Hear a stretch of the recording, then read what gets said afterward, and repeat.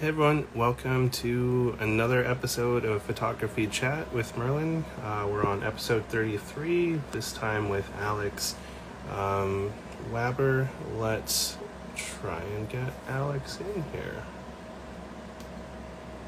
Okay.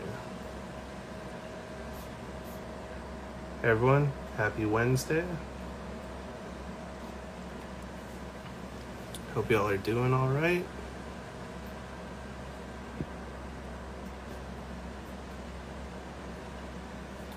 I'm not too bad. Was feeling a bit tired earlier. Oh, here we go. We got Alex on. We'll invite him in.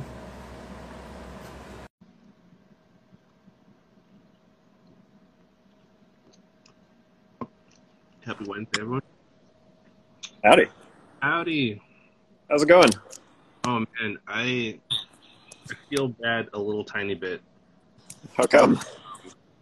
So I was like feeling kind of like tired and a little bit dizzy, so I was just like, I'm just gonna have a little tiny bit of a nap. I'm gonna set my alarm clock for 4:30, and I'll totally wake up totally on time to like be totally on time for the show.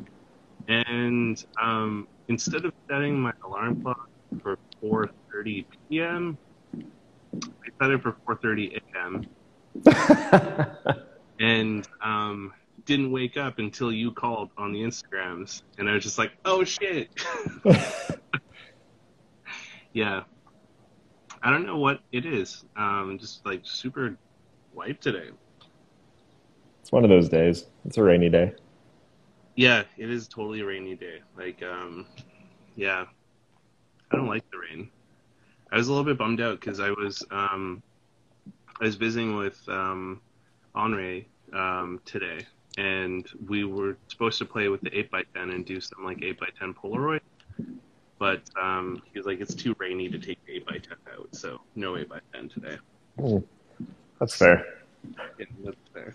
But he did give me this like really lovely photo print that he made the last time we hung out. Oh man, it's so fancy.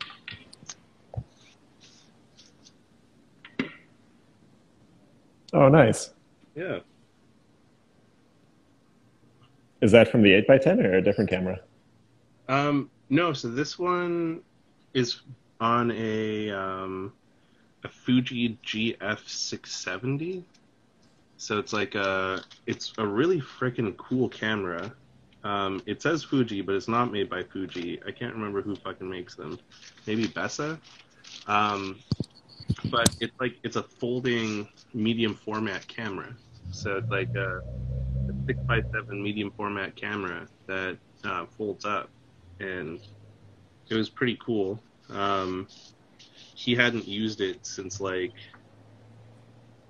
2018 or something, and we were like having coffee in July, and he was like, "Oh, check this out," and he pulled like film out of it that had been in there for a couple of years, and he's like, "Oh, this is the first time I've shot a roll," and it was 2018. Nice. Yeah, he's an interesting cat. Yeah. Yeah, I remember you talking about him last time we went for a photo walk. Seems like a Yeah, cool guy. yeah, very very cool. Yeah, lots of interesting stories. But anyway, how's your week been going? It's been good. It's been very chill. I haven't had any like very serious work in a few weeks. So I've just been doing my own thing, which has been delightful. Nice. Yeah. So still coming into the studio, still plugging away at still lifes and stuff like that, and Well, it's I guess been that good. answers one of the questions. Do you ever leave the studio? Sometimes. Sometimes. Less so mentally, more so physically. That's fair. It's like, do we ever leave or escape things? Yeah, exactly. Yeah, I'm That's there now. As was from earlier today. That's Shlomo, the dog. Nice. Yeah. I have to ask Zane why the Polaroids from this camera come up so yellow all the time, but they're pretty fun. Just from that camera, it doesn't matter about the pack of film or anything? It seems to be just from this camera. So it's the Open SX70 one that I want to come experiment with Yeah. at the studio sometime. Um, yeah, they seem to like all have like these were all ones that I've shot with it. They all have kind of like a yellowish tinge about them, Hmm. but it's analog, so it shouldn't be adding color to anything. Um, yeah, so it's very strange. But this is the board that's going to let me take photos in your studio with it. You kind of Wild. plug the wireless trigger into that, and then there's just Yeah. like plunks on top of the camera. So I'll have to buy it. Like, it's also been really hard to find color Polaroid film lately. Like, I don't know what it is about, like maybe Vancouver or whatever, but I can't find color 35 mil to save my life, and color Polaroid is also very hard to find, which is weird. I feel like there's always some at the Hastings London Drugs. Oh, That said, I only ever get Polaroid from Monica, and I never really check the rest of their film stock. But that's fair. I thought you were going to say there's always film in the banana stand, but I wish. that'd be fun. So you've got kind of like a, well, shit. Let me dial back. I'm all like discombobulated. Sorry. No worries. We should take a moment so that people can learn a little bit about you for the ones that are not familiar with who Alex is. Yeah. So, am I doing that or are you doing that? let's. I mean, I'm pretty sure you would know yourself well. So I think like I let you run with it. All right. Sounds good. So I'm Alex. I'm a professional photographer. I mainly do fashion photography and things like that.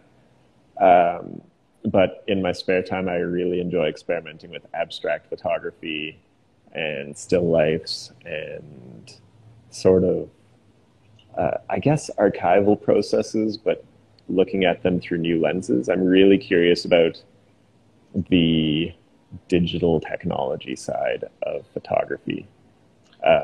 And then, as Merlin mentioned in the bio, I run a studio called Doris. This is my second studio. I had one for 10 years before this over on Hastings called the Remington. And out of these studios, I try to keep them accessible to whoever needs to come in and shoot stuff, but I also love throwing shows, usually punk and experimental shows. Yeah. I think that's me, as far as I know. Yeah, I mean, I think the math checks out. I forgot my crib notes, so I can't contest any of your points there. So, yeah, go with that. How long have you had Doris now? Just past 2 years with Doris. Nice. Yeah, it's been a journey. The first 6 months or so were just renos. When I got the space, it was like a giant abandoned warehouse. Though I think you said that you had been in there for like a barber shop or a gym or something. Yeah, so I came there to get a haircut from my barber at the time. And Yeah, we had to go upstairs and then downstairs because the storefront for the front wasn't open, so you had yeah, to go that way. And so we went upstairs, and it was like this kind of sketchy looking gym. And then you went downstairs, and it was just like a real retail graveyard, and then some barber chairs. yeah, totally. That about sums it up. I Yeah, can't believe that anyone ran this space publicly before any renos were done. Like when I moved in, it was grotesque. people worked out there. So Yeah, got to do what you got to do. yeah, I mean it is Chinatown, and it has like I don't know if I'd like to work out there because there is a very distinct odor of sorts around there that I just Yeah. don't know if you'd like to be huffing and puffing that in. It's generally medicinal, I think. I tell myself. But it's I don't know what you've done, but it's a lot better now than before. Yeah, So totally. you only Uh, I only really notice it when you were like walking up the steps, and then it's like basically gone after that. yeah. So for those of you who don't know, I'm on the second floor, and my landlord runs a dried goods store that has like tons of medicinal stuff. Every so often he gets a shipment, and the smell is very fresh. And I don't mind it that much, but it's definitely can get funky. But the what I actually really enjoy, if you're in the back room in my office area with the windows open, there's an incense store across the alleyway, and every so often it just kind of like you get this amazing waft of incense, and then there's a butcher, which on good days you get barbecue, on bad days you get rotting meat. There's a fishmonger. It's a real sensory experience. Well, it's Chinatown, you know. Yeah, Uh, exactly. It's not only a visual experience, but it's also like great for the Yeah, olfactory senses. totally. It's it's just a treat for all of your body parts just to experience Chinatown in Vancouver. Yeah. Yeah, it definitely there's more smells in Vancouver Chinatown than Toronto Chinatown that I remember. Yeah, Hmm. because I don't think they don't have as many of the dry good spots. Yeah. Yeah, that's I always wonder who buys that shit. Especially because like within our like I don't know 6 block Chinatown, there's at least 3 or 4 of these dried goods spots. Yeah, I just Michaela says all your senses are activated at Doris. Exactly. So how did you get into the studio game? Really fell into it originally. So I came out of working in the film industry, and the way I did that was actually working on a documentary in India for a while. Um, and when I was Were you there, that was in India the on the first time. documentary? Sorry? So you were in India for a documentary? Yeah, so I Oh, finished film school and I've been doing a few like random odd jobs. And then one of my mom's former students was working on a project in India and was like, "Oh yeah, I'm trying to put together this documentary." And I was like, "Well, it just so happens I know how," I thought as a 19-year-old. Um, so I went to India and brought my first digital SLR along with the video equipment and had way more fun shooting photos than uh, the video side. And then when we got back, because we didn't really know what the hell we were doing, we kind of just dropped the documentary, but I kept up the camera work. Um, I ended up taking a few night school courses to just kind of flesh out the photo side of my understanding of stuff. And while I was there, I met someone who was running another studio, the Remington, and she invited me to join up just like as one of her renters. And about 2 months later, she said she was no longer interested and did I want to run the studio? And I figured, fuck it, why not? And then here I am. yeah. And now you've got Doris under your belt. Yeah, exactly. But yeah, I definitely wanted to do the uh, photojournalism thing and then kind of fell into the fashion and product world because of the studio. That's a real like big difference between those two kind of worlds there, going from like photojournalism into like the fashion side of things. Yeah, I think it kind of made sense for me because my background was in cinema. And other than that one documentary, I'd always been doing like music videos, advertisements. I always wanted to make feature films and stuff. So the idea of studios with lighting and building a world from scratch just made more sense to me than going around on photo walks. Like even when you and I went out, I think you took a million photos and I took a total of 6. Yeah, I haven't. I can't remember if I sent that off yet or not. I think I did, but I'll have to try and track down. I can't remember if I got that done at the place here in Vancouver or with the downtown camera. Yeah. Yeah, but I did. Yeah, you took like 7 photos, and I think I shot like 2 rolls of film. Yeah. Yeah, it's funny. I got so into studio work for such a long time, and then when I finally went out and started trying to do street photography again, I'd go to a place with this clear vision in my mind, and then when it didn't appear, I'd just get frustrated and leave, as opposed to like going out and just seeing what the world itself has to offer. I've gotten better now, but But you want to see that vision you have in your mind a lot of times. yeah, exactly. Interesting, because I'm sort of the opposite. Like studio is something that I just started doing right before COVID, which was perfect timing. Um, and it's kind of the opposite for me because like I like to just like wait and watch for like the world to happen, and so it's like doing the studio stuff is a little bit different because I don't picture it like that way, or like doing the world building stuff. Yeah. So it's interesting that kind of approach. It was still a fun photo walk though. Oh yeah, it was a great time. That grass eating dog was so weird. Just would not let up. Yeah, we went for some beers to this Strange Fellows, Yeah. and someone had like a some kind of bulldog that just kept eating this like wheatgrass thing, and it had to like Yeah. jump up, and it was just like, yeah, dogs, they're funny. Yeah. What's up, Barbara? That's my friend Barbara from Saskatchewan. That's right. I ran into her at the Jason Lee thing in Boston. We were one of two Canadians that were in Boston for the Boston View event. It was Nice. fun. Yeah, That sounded fun.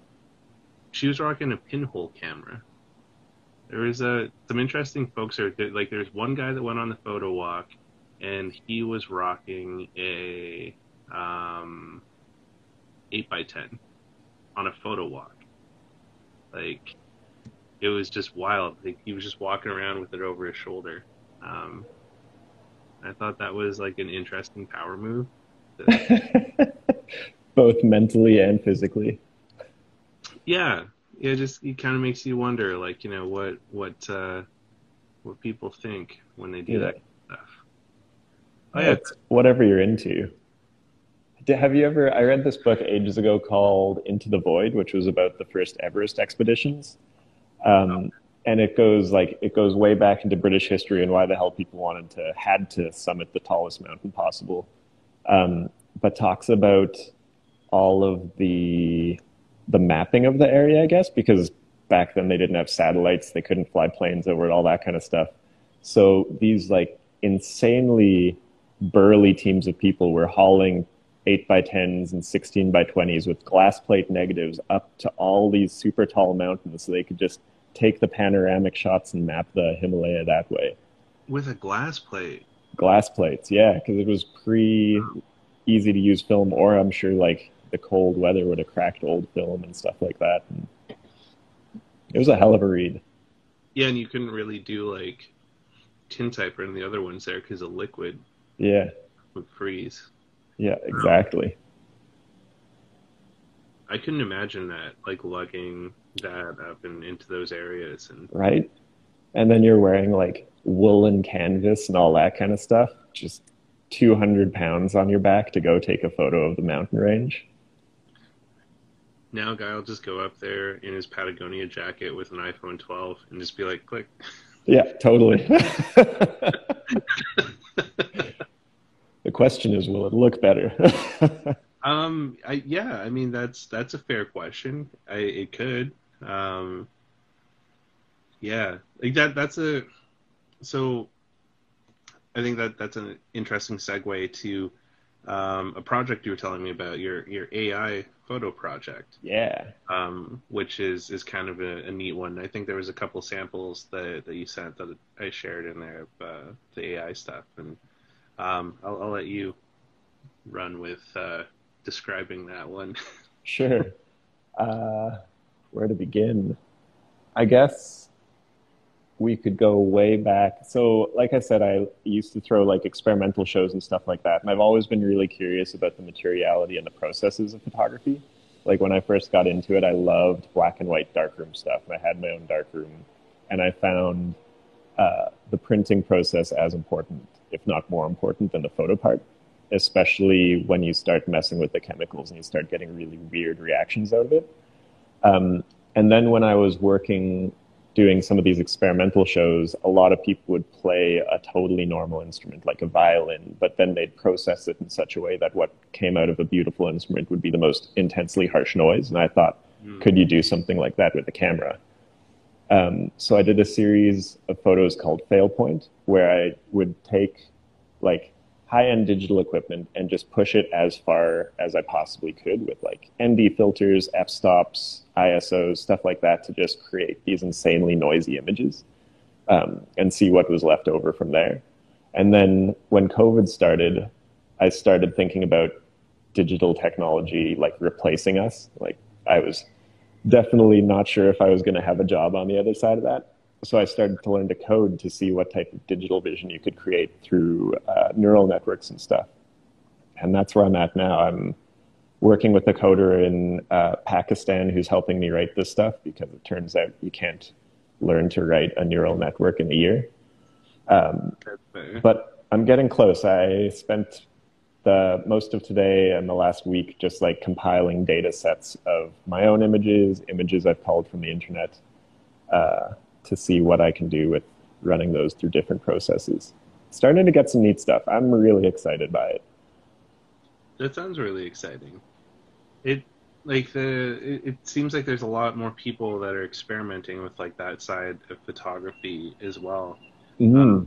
I've seen a couple of things pop up online, and then Beck and I were having some brunch by at Honeybee the other day, and there was a group of photo students that were like taking pictures of people in that little sort of garden space next to Honeybee, and their whole thing was they're taking portraits of people and then like running those photos through an AI engine to have a computer assimilate and then recreate its own version of that photo, I guess. Yeah. So I'm kind of curious to see how that's going to turn out. There's a lot of neat stuff like that. There's a hilarious Instagram account I follow called Bots of New York, where someone has it culling humans of New York, and then it'll mash the faces together, but it'll also mash the overblown dramatic stories together. Oh, weird. It's delightful. It also is amazing how dark it gets. I think like the human side is really stripped away, and it's just like a machine revealing how dark our lives actually are. I mean, we do get a little bit dark, and it's interesting too, like seeing it's not just being like old and jaded making you a bit dark. Like I was visiting with some family in Kamloops the other week, and I was having breakfast with my niece and nephew, and I was showing my niece some like old videos of her from when she was just a baby, and their old dog was in one of them, and my nephew's like, "Oh, I never got to meet him because he died," and then he's just like, "One day I'm gonna be dead, and then I'll get to meet him." And that's good optimism. it was just kind of interesting. He's like 5. Yeah. And his sister's like, "Whoa, that's dark." And I was like, "You're 7. How do you know how to use that in the right context?" It was dark, and it was also kind of funny. It's like, bro, you've got a long time to go yet. You know? There's a lot of life left before you're going to die and meet the dog that you never got the chance to meet. Yeah. Brian says, yes, humans suck. Except for Brian. Brian is a supermensch. There you go. Not suck. Unless you ask him, he might, if so inclined. Brian's one of my favorite peeps. Nice. Yeah. So when it's rainy in Vancouver, how do you occupy yourself here? Studio, man. My old studio is even better because it had no windows. So I'd go in and it could be the sunniest day or the coldest day, and I would not care at all. That's fair. Yeah, But now, yeah, because you've got lots of really nice light indoor. yeah, yeah. Front and back windows over here. I do have the one space that I set up to be pure dark uh, for the technical lightings and stuff. But Is that that's the middle space? yeah, Nice. yeah, Yeah, it's a very cool space. Yeah, I like to experiment with that a bit more one day for sure. yeah. That's the Well, way. like I said, anytime, bring your cameras. I will definitely be taking you up on that for sure. Um, yeah, what?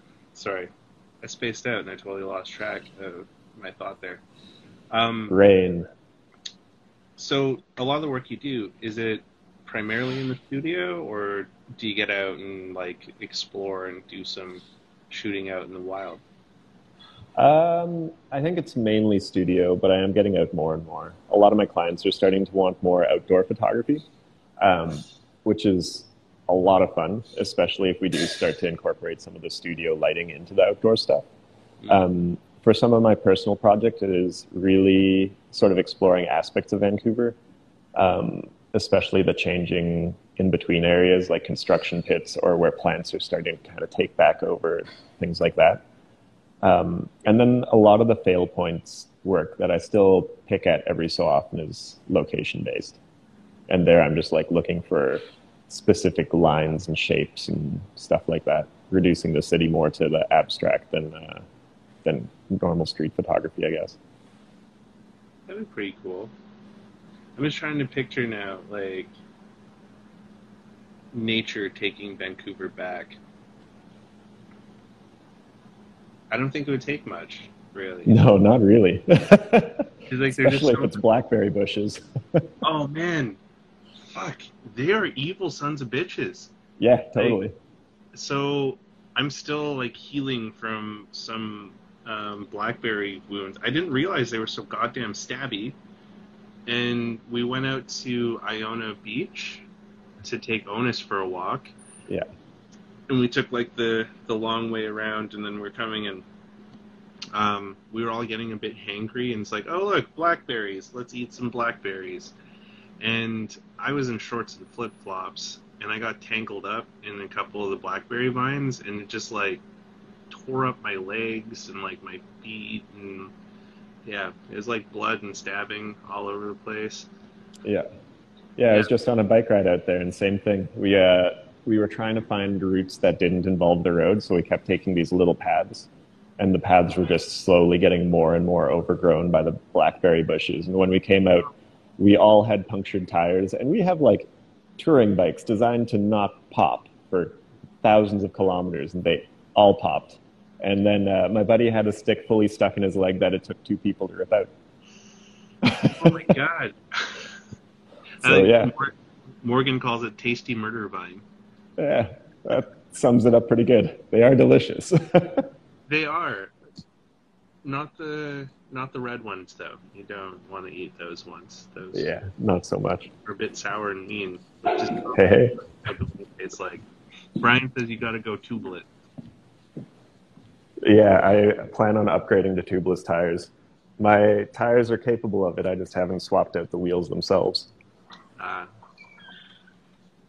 that's fair. Yeah, I've not gotten into the fancy bike life, but Brian is a very fancy bike guy. nice. It's a good life. Gets you to a lot of interesting places. I did. I have a bike. I bought one when I moved here, but I've only taken it out a couple of times. So, where the cat says "Blackberry murder vines?" Question mark. Mind blown emoji. So many emojis. It's really beautiful out there though, and It I think is. Ryan, who's used to use Remington a bunch, um, he shot out at Iona a few times and says it works really well as a backdrop to shoot from. Yep. Yeah, and it keeps going forever. Like both along the shit pipe itself, as well as there's those side paths out to those beaches that just we got bored.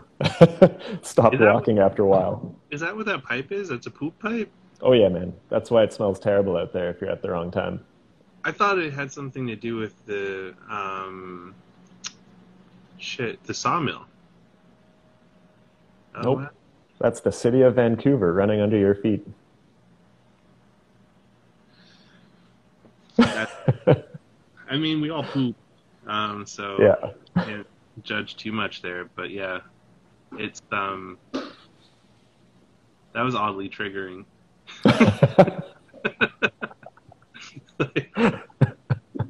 um, I used to work at Northern Health in Prince George, and I got put on a special project. And my boss locked me in the basement for like 8 months to work on this project in this area that we lovingly dubbed the poo lab, as the desk there was right next to the sewer main for the building. And after working down there for 8 months, um, I started to be able to like decipher human packets. What do you mean? Well, when it became like lunchtime, you can like tell what kind of food some people ate, like heavier food, softer food. Like they all have different sounds when they're coming down the poo line. Um, yeah, it was. I'm sure there probably could have been a workers' comp claim there. Yeah, I see why that was triggering. Yeah, and that was just on a very small scale. Like that was maybe like a hundred or so people in that building. I couldn't imagine a poo pipe for millions. That's But I do remember. So I grew up in Kimberley, this little tiny mountain in the Coonies, Yeah. and one of the field trips that because it's a small town, we got excited for any kind of field trip. Was we went to the poo plant, and we were like, "Yeah, we're field trip," and it's like, why are we excited to go see where they process poop? Like that's kind of weird. But one thing that I'll never forget, there was this big open channel where it's like the poo slurry would flow down before it gets processed, and it was just like all of the raw poop before it starts going into the different processing bits of the plant. Yeah.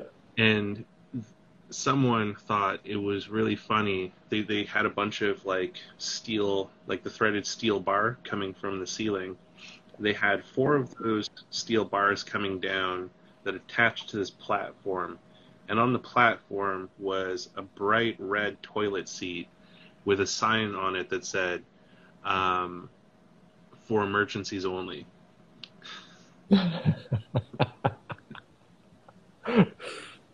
That's good. And I was just kind of like, "You really got to go if you're gonna like crawl on top of the main poo sluice and Yeah. drop a deuce into the mother country." Yeah. And I was just like, what if you fall in there? And then that brought up a whole bunch of questions on like, how safe it is if you were to end up in there, and it's not very good. Yeah, I don't doubt it. Even if it's been sterilized at that point, probably don't want those sterilizers on you either. No, no, all of it is kind of weird. Yeah. And it's interesting because like, it's also kind of funny that we got onto such a shitty conversation, Hey, but I still get weirded out by Game Over if you fall in there. And Brian says, we did that in my small town in New Jersey. I he mean, also wants a photo, and I second wanting the photo. I'll have to see if I can sneak in there. I mean, that was like, fuck, like 30 odd years ago at this point. It might not be there anymore. Um, but I'll try for you, Brian. I have to commend people though that work with poop on the daily, because like I could never be a poop smith. I don't got what it takes to be a poop smith, and I'm in a basement suite now, and my suite needs a poo elevator basically, because like I'm below where the sewer main for the house is. Mm. There's like a tiny little septic tank just for my suite that every once in a while there's a really loud, aggressive noise that like shoots stuff into the sewer main, and it broke a little while back and made this god awful noise that was a little bit terrifying. And we had to like get a poopsmith in to come look at it. And he was a very interesting man. His name was Cloud, and he looked like Smelly from NoFX. And he just like got right in there, like no gloves, no nothing. He just like crawled into this poo tank, and he's just like giving her. Yeah. And, I kind of wanted to high five him, but also not. I wonder if people like that ever get sick. Like, are they always sick, or are they have such an incredibly strong immune system that they're like, virus, pff, whatever. Yeah, I don't think like he seemed very healthy. Yeah, but he also had some like interesting tats and stuff, and I feel like he could probably win any kind of drinking competition. Yeah. Yeah. Yeah. So did he come out clean on the other side? Yeah, no, he didn't really. He ended up having to, like use our sink in the laundry room to have a bit of like a sink bath with some dish soap. Yeah, but it was also kind of insane because like plumbers. I mean, if you can handle poop, you can make some good fucking money. Yeah. He did like 15 minutes of work, and it was like a $300 bill for like 15 minutes. Totally. Yeah, and now I know how to fix it, but I'll probably still call a poopsmith. Yeah. That's fair. I think with the studio, I did like 90% of the renos, but I stop at water. Just because, like, even if I'm swapping a faucet or something and there's a huge leak, that is way more damage than I want to deal with. So I'm okay with that side. Clean water, I'm fine. I can swap taps, do like the shower heads, things like that. Shower head I can do, but it's also in a shower, so it doesn't matter if it spills everywhere. Yeah. It's just when you get into like the gray water and the black water. Yeah. I'm just kind of like, no. Yeah. Anyways, that was a fun segue. Yeah, right? Who knew? we do it a little bit differently on the chat, and Morgan says that he loves that I'm referencing the Poopsmith. Is the Poopsmith a thing? Yes. So there was this internet sensation for a while called Homestar Runner. Oh, yes. Before YouTube was a thing, which had the strong bad emails. And there was like all these different characters like Homestar Runner, Strong Bad, the Chort, Coach Z, the King of Town, and one of the characters was the Poopsmith. And the Poopsmith was just a very sad, grim-looking character that was donned with like large plastic gloves that went up to elbows and big rubber boots. And yeah, he did a great job. Yeah, that definitely, if none of this conversation aged me, that would. Yeah, right? Yeah, me too. I haven't thought about Homestar Runner in a long time. Man, I used to like just love waiting for the emails, strong bad emails. Yeah. It's time for another email. Back when the internet was still good. Was it though? Was it ever good? Yeah, a little bit. Okay, yeah, I think like, but I think the problem with the internet, and this could be like a controversial hot take, is people. Yeah, pretty much. Yeah, so it's just like, guns don't kill people, people kill people. The internet isn't a dirty place. People are just dirty. And there's so many of us on the internet. But you don't need to even be on the internet to be a dirty person. Like, Henri was telling me a story today about this guy who repaired cameras for lots of people. And he's this old, surly German guy who liked to just watch pornography while working. And so you'd be in his workshop, and there'd just be like this little screen off to the side that's just playing German pornography the whole time. And if you asked about it, you would hear the merits of German porn versus all other porn. Wow, connoisseur. Yeah, yeah. Because, ain't But no at least German porn. because he was not on the internet, he was keeping his bullshit to himself, as opposed to people who get on the internet and then just start infecting the minds of everyone around them. Exactly. It's not like he had the daily vlog of like, here's my camera repair / German porn hot takes for the Yeah, right. Yeah. Yeah, it's like, this is my review on Two Girls, One Cup. Ooh, deep cuts. For those younger people out there, don't Google that. Just don't. Just No. Add that to the list of things to never Google, like broken mason jar, blue waffles. Yeah, none of those things ever. Yeah, those are cursed internet searches. Yeah, the dark side. Very dark side. The thing that's whack, though, is the people that made Two Girls, One Cup are still actively making movies. Those ladies, like of director, that genre. Yeah, it's kind of Wow. like their thing, and they never stop. So it's just like that was just the start, and it just, yeah, If you got a thing, you might as well stick to it. yeah. Like I mean, we all have tasks that we're really good at, hobbies, skills, and when you find your lane, you just gotta stay in it and go full throttle, kind of like Guy Fieri. Totally. Yeah. Or like photographers who specialize versus like jack of all trade photographers. That's exactly Jack. And we're back. Yeah. Kat is curious about all of the books behind you. I am a big nerd and I have a ton of photo books. My dad was also a big nerd and also had a ton of photo books, so I inherited a fair number. My wife is also a big nerd and had a ton of photo books, so they've kind of ended up here. We both love magazines, so I guess a tour. Top shelf is magazines. Then we get into the oversized stuff, which is like some of the fashion big things. A lot of this zone is portfolio pieces we've done. Then we come down into like this awesome collection. I don't know if you're exciting.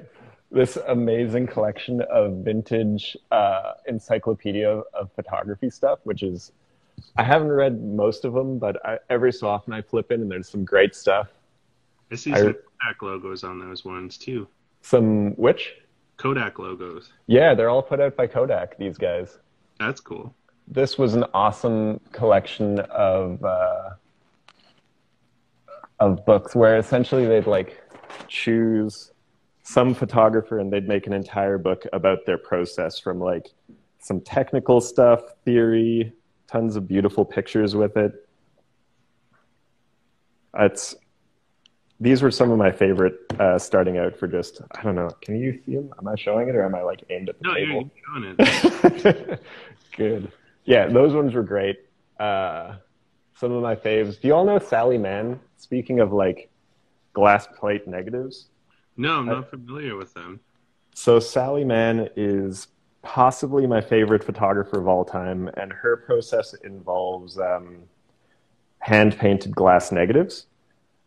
She did a series that was super controversial because it had naked children, but it was just her kids growing up on the farm. But like, okay, she shoots with 16 by 20 or 8 by 10 or bigger cameras, all hand-painted glass negatives, and all like antique lenses. So you get these amazing vignettings going on.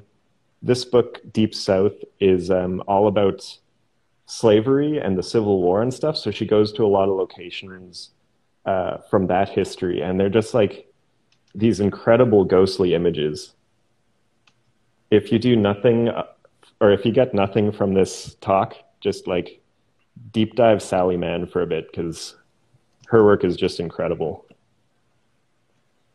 What else do we got up here? Movie section, my history of movies. some artsy fartsy stuff and design, and then just like photo, and vinyl, because I'm an audio nerd as well.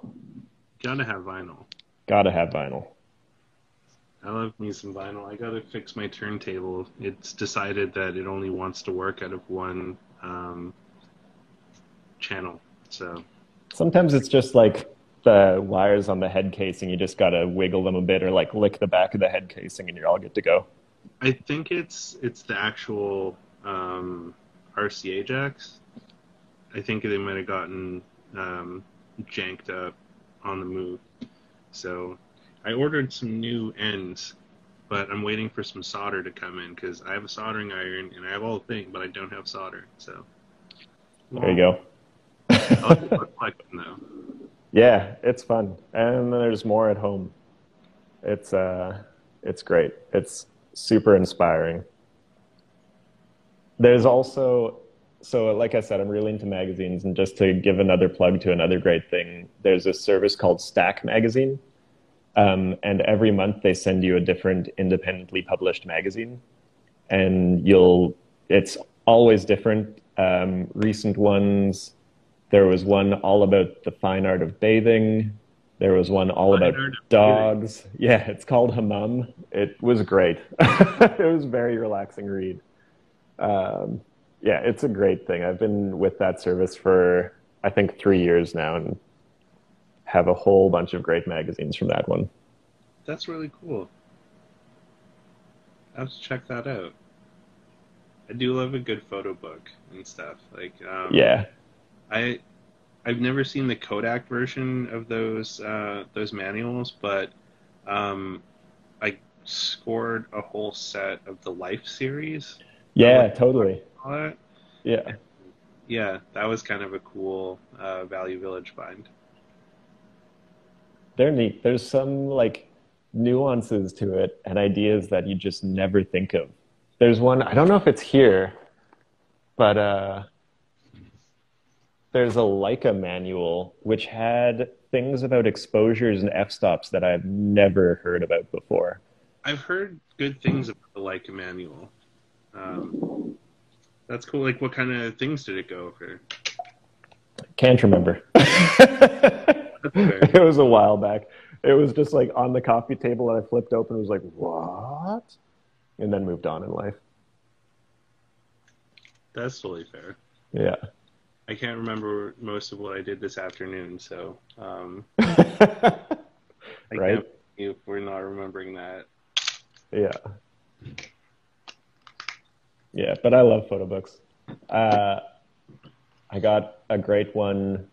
I remember with Monica, you were talking about Nobuyushi Araki and the Japanese photo movement, and I've been Yeah. collecting or trying to collect as many of those as possible because it's just such a fantastic thing. Like going back to the process, the films they use and all that kind of stuff, and the outcomes that would arise from having such limited access to materials.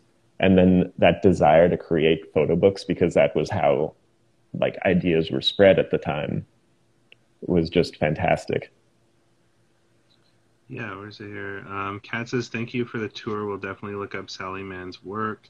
Yeah. And she's been really inspired by collages lately, so a magazine subscription is very intriguing. And then Barbara says that she has the Life series too, and that her Art 16 photo prof made them watch the Kodak videos on VHS. Nice. Man, I would kind of be interested to watch that, like hearing people from, like, imagine probably like the 70s or 80s with like that sweet production from that time too. Yeah, You how to take photos. That'd be kind of interesting. that'd be great. Yeah, I love Though that. there is that bizarre subgenre of like old photo books, which are how to pose, and they're just weird. Have you ever seen any of those? No, I have. You have some of those ones in your collection, or I think I actually unloaded them because they were just so shitty, but I must have kept something.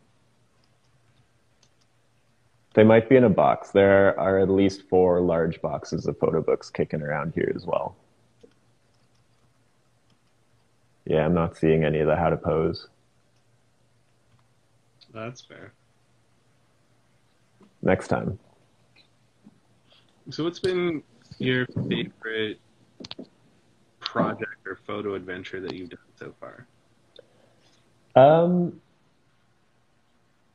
from my commercial side, recently I did a 4-day shoot for Arc'teryx. It was a winter lookbook shoot, which is coming out winter. And for that one, it was great. It was a bunch of friends on the side of a mountain with a bunch of photo gear. And we were essentially building a studio. So we had big black flaps to block out the sun as needed. We had strobes to fill it back in. It was such a blast. As you probably picked up by now, I'm very into the technical side. So give me some numbers to play with, and then I'm having a really good time. And just a lot of good creative energy, a lot of laughter. And then for my personal stuff, I'm stoked on the AI stuff. That's cool. I'm really curious to see like where your AI practice goes. It sounds really unique. Same. It's fun kind of relinquishing control with that stuff. Just putting in whatever I can, and then at the end of the day, I have no control about the final product. Yeah, like that's kind of an interesting thing, that the concept of like giving up control and like, almost like the whole like Jesus take the wheel kind of. Yeah. Um, I feel like that's part of the appeal of analog photography as well, because like you might get a weird film or a weird chemical or just the chemicals you choose to work with. yeah, so like I just did my first shoot in Vancouver since I moved back yesterday with Paul, and it is a tiny bit nerve wracking because I shot film and I have no idea if anything is going to turn out. So it's just like I shot a couple rolls of film. I did take a couple of Polaroids so we wouldn't leave empty-handed. Here, let me see if I can find.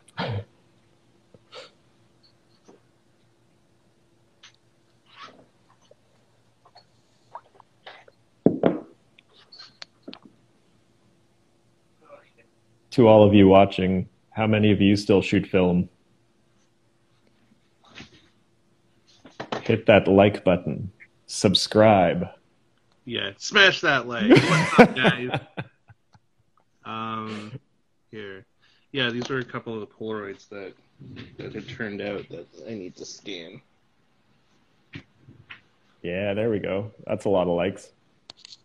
Oh, nice. Yeah, they were on their motorcycle Yeah. in front of City Hall. Is that Chelsea? Yes. It's just going for like a James Bond kind of look. Yeah, totally. That's sweet. Yeah, the Polaroids turned out well, so it's like if I fucked up the film, at least we got a couple of Polaroids. Yeah. There's a pack film shot. And yeah, the pack film was pretty fun to mess around with. And I did this double exposure that was kind of neat. Nice. Yeah. I love how Polaroids can do double exposures now. Yeah, it's very cool. Like this was with the old pack film camera, so it's pretty straightforward to do it because you just kind of you just keep cocking the shutter until you finally pull the. Oh, really? Yeah. So how many people we got here that said they? There were a ton of hearts while you were talking. Okay. One person said they still have a film camera. Morgan says still has a film camera, but hasn't seen use in a long time. Yeah. We'll have to talk about that in your episode, Morgan. I'm with you, Morgan. Though I might be picking it up again. I've been projecting film into the backgrounds and onto surfaces in some photos, and I've melted most of my old slide film, so I need to reshoot some things. You melted it, like, through the projector. Yeah, exactly. Oh, shit. Yeah.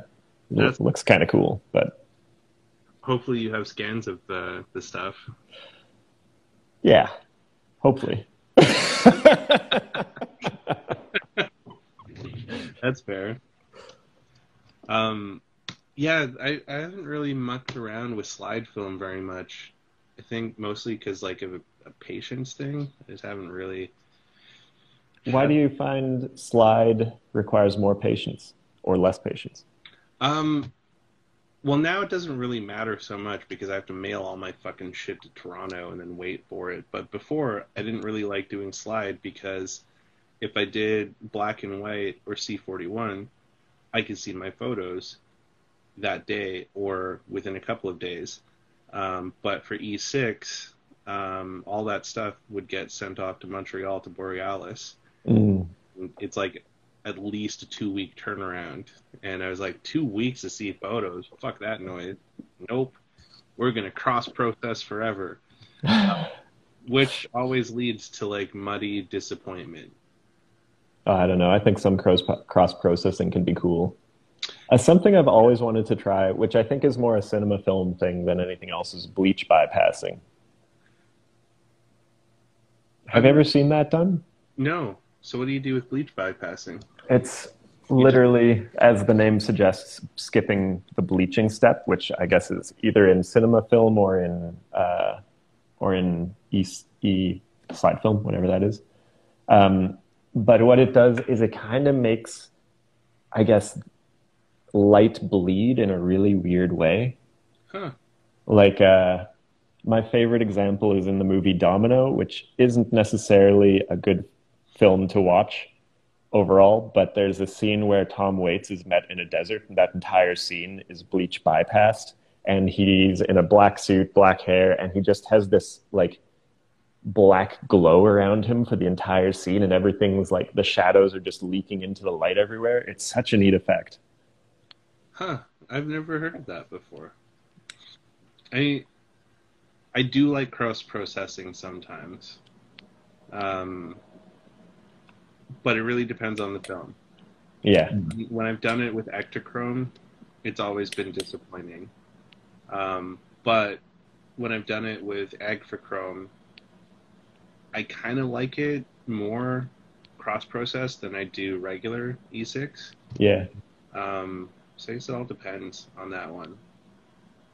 And then Barbara's asking, does Photo do developing? They do not. They no. send their stuff off. I Um, didn't know that. I didn't know you could even drop it off there. Why haven't you gone to the lab? they just seem too expensive when I look at their menu. For what they charge to do scanning, I I just haven't been able to bring myself to do it. Their dev cost is quite reasonable. I think there's like eight Yeah, for the development, but it's like 20 something for scanning. yeah, the scanning's pricey. Yeah, and I'm just like, for what they charge for scanning, it's still cheaper for me to send my stuff to Toronto and have them do it. And I like the lab in Toronto. Shout out to Downtown Camera. Y'all are the real MVPs during this COVID. Um, I miss that place a lot. Um, and just also like I didn't I didn't realize how for granted I took the ability to like go out in the morning and wander around Toronto and shoot a roll and then like slide into the store before 1 and drop it off and then like that afternoon see the photos that I took that morning. And Yeah, I, I just kind of like definitely took that for granted. It was just like, oh yeah, I'll always be able to do that. No. yeah, that's funny. Yeah, I've always had like a week turnaround for everything, so that's just how I live my film life. That's totally fair. Um, like it's what is it? Oh man, total mind blank. Um, sorry about that. Um, one of your questions from the thing. Oh, ABC Photo. Yeah, ABC Photo is still processing as well too, I believe. But Not to throw shade on them, but they scratched like 3 rolls of film one time. Well, and Rocket Repro has also scratched some of my stuff too. So, Yeah. I mean, their price is good and their turnaround is decent, but it's also you kind of get what you pay for situations. Um, yeah. But one of your questions in your story was, "Do I hate Photoshop?" Yeah. And yes, no. I like Photoshop. I'm okay with Photoshop because I'm old. I hate Lightroom. I hate Lightroom too. Yeah, but like It's terrible. I use Lightroom, but I hate having to use it. Lightroom and having to edit photo in general when you're shooting digital is why I fucking hate shooting digital. Because like with film, because I know the types of scans I'm going to get back from downtown camera. If I'm going to shoot film for different feels and whatnot, I just know what stock I need to use. So it's like as long as I use a specific stock and I don't fuck up my focus or exposure, the shots will come back the way I want them and I don't have to edit them at all. Yeah. But if I'm going to shoot digital with someone, then I'm probably going to take like 400 photos and now I have to sift through all of those and find the like 20 that I like Yeah. and edit those ones and then hope that they like the edits. And whereas like I just shoot 2 rolls of film and it's like boom, there it's done, and I just put them in a Dropbox folder and send it to the person, and I don't have to think about it. So Yeah. I like Photoshop, hate Lightroom. Interesting. Fair enough. Yeah. And it was an interesting thing too because Claudia, who runs Downtown Camera, she was telling me about a couple of photographers that still bring in their professional work to them. One's a film guy and the other one's a digital guy, and she's kind of asking the film guy like, why film? And he's like, well, I can just turn around so quickly. Like, I have a roll of film, I have like 24 36 shots on that, I shoot maybe 2 or 3 rolls, and then that's it. I have to just Yeah. go through those like at most maybe like 90 odd photos. Versus like the digital guy's process is like, there could be hundreds of photos to have to sift through to find the right one for that product or whatever. And like that takes a lot of time. So it's like the film guy was able to turn around his production a lot faster than the digital guy, which I thought was interesting because you'd think that like, film being analog and all that would take more time, but Yeah. Yeah. not really. But it's weird because it almost sounds like the thing that makes it faster is that there's less choosing to do at the end of the day. Yes, that is. And I mean, there's still tons of people out there that will edit their film photos. And I don't think that's sacrilegious because, like, do whatever makes you happy. Also, that's what that darkroom was. Well, yeah, that's exactly it. That's what a darkroom was. I do find it kind of funny, though, where it's like someone will shoot an image with Portra and then edit it so that it'll look like Fuji and be like, well, why wouldn't you just shot Fuji in the first place? And so you would have had that color palette. Like, you just created a whole bunch of extra work for yourself that was, like, wildly Totally. necessary if you just Yeah. shot what you wanted out of it. I feel like that's when you're getting into that zone of like, I shoot film to say I shoot film versus I shoot film because I really like this specific aesthetic for the following reasons. Yeah, like I shoot film because I'm like romantic and lazy. Fair enough. Yeah. Which is, it sounds like a very weird combination of those two things being in the same ecosystem. But I don't know, there's an interesting romance to film, which I love. It's not just like the look of the film, but it's also just like the feel of the cameras, like, using Totally.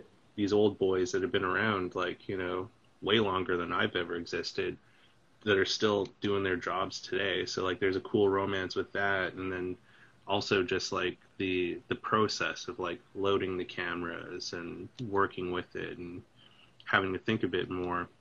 And Yeah. then like the tactile feel of using them, which is like very different from just like turning it on and clicking the shutter pretty much, because Yeah. Who doesn't use automatic on their digital these days? We talking focus or shutter speed? Just everything. Yeah, so there's a romance with it, and then like a lazy, because like, I don't really have to think too much with film because it's really just focus and exposure. Yeah. That's it, really. Yeah. I've always loved and shot for the post-processing part of it. Like, even when I was in the darkroom, I'd always be considering it. Am I going to be pushing, pulling? What's going to happen after the fact? Like, I tried lith printing for a while. Have you ever gone into that weirdness? No, like lithography kind of stuff, or Yeah, oh but wow. there's lith chemicals that you can use for film. I did this, I don't know, 6, 7 years ago, so my brain's a little foggy on the exact details. But the way normal photochemistry works is it like you've been in the darkroom, it's like 15 seconds and it just spikes to almost a perfect image, and then it kind of plateaus, and you can have that long transition to get exactly what you want. Whereas Lith starts super, super slow and then just kind of builds and builds and builds, Okay. and is way more high contrast. At the time I was doing it, I wanted to essentially make photos that looked like sketches. Cool. So I had just extremely hard lighting with really hard shadows just around the edges of people. I pushed it like 3 or 4 stops, so it was super, super contrasty. And then I used that lift so that just the darkness would start to emerge. And a print would take usually around 45 minutes in the developer before I'd actually start to see the darkness come out. Oh, holy shit. Yeah, but it was weird. And with those chemicals, it's like you have to choose the right paper and the right this and the right that. And at the time, I didn't have the budget to really delve into that. And in Vancouver, we had like 3 different types of paper, most of which were Ilford. So I couldn't get the results I wanted.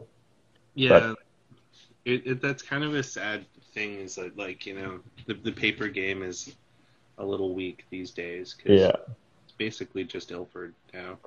Which, not disparaging Ilford, I fucking love Ilford. great paper. Totally great paper. Yeah, Um, there's like a few, like Berger makes some film, like photo paper. Um, what was the other one? I think Adox might still make some. yeah, I have a bunch of expired Kodak that I want to play with at some point. yeah. Why I bought so much of it before I left Toronto. Um, I just have like reams of old expired Kodak photo paper, but no lab. Um, You have the full like darkroom setup though, don't you? Like in yeah, larger trays.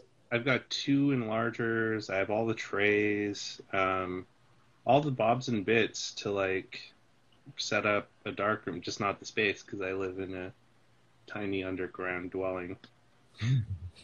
I hear you. Trays With in the bathtub, block off the door.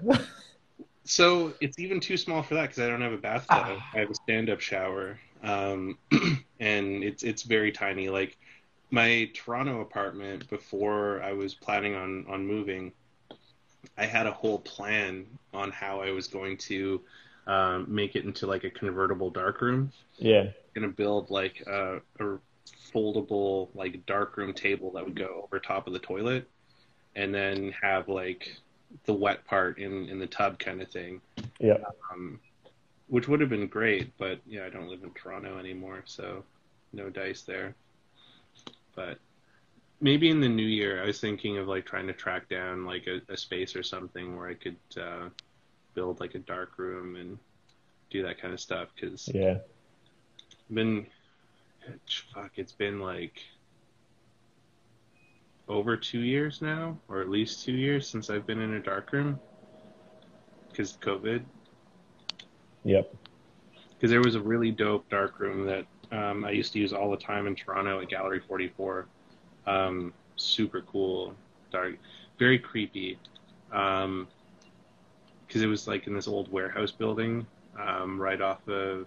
It was on Richmond, near the corner of Richmond and Spadina, um, and super creepy old building. And the production space was in the basement, and Yeah, pretty sure the ghosts live there. It was Any good darkroom needs ghosts. yeah, and like I one of the things that I loathe about processing my own film is when I have to use the dark bag. I don't like the temperature difference between my hands and the rest of my body. It kind of gives me like anxiety issues. Yeah. There starts to be like a really big shift between those things. And I also learned the hard way when your palms get sweaty from your mom's spaghetti and you're trying to reload Polaroid. So it's like you can buy Polaroid I-type Yeah. and then hang on to your old Polaroid cartridges with the batteries, and you can buy I-type, which is like $5 cheaper. Huh. And in a change bag, you can reload it into the um, the cartridges, so that you can shoot that in your camera that requires a battery pack and save yourself $5. Because these batteries will last like at least like 4 or 5 times before they start to run a bit low. Like Yeah. there's a lot more juice in these batteries than the amount that gets used. But what I learned is if you're doing it in a change bag and you start getting a little bit sweaty, the minute you get a little bit of moisture on the back of the Polaroid and then you sandwich another Polaroid on top of it, Oh no. now you've just glued these two together and you create a jam in the camera when you try and fire this shot because how they eject out, there's like this tiny little channel right here in the cartridge. And there's this little hook arm that comes out and it just kind of like grabs the thing and it pulls it just this far. That's all it has to go is just that far. Yeah. Feed it into the rollers. But if it can't do that, then you get a traffic jam in your camera, and sweaty hands will fuck everything up.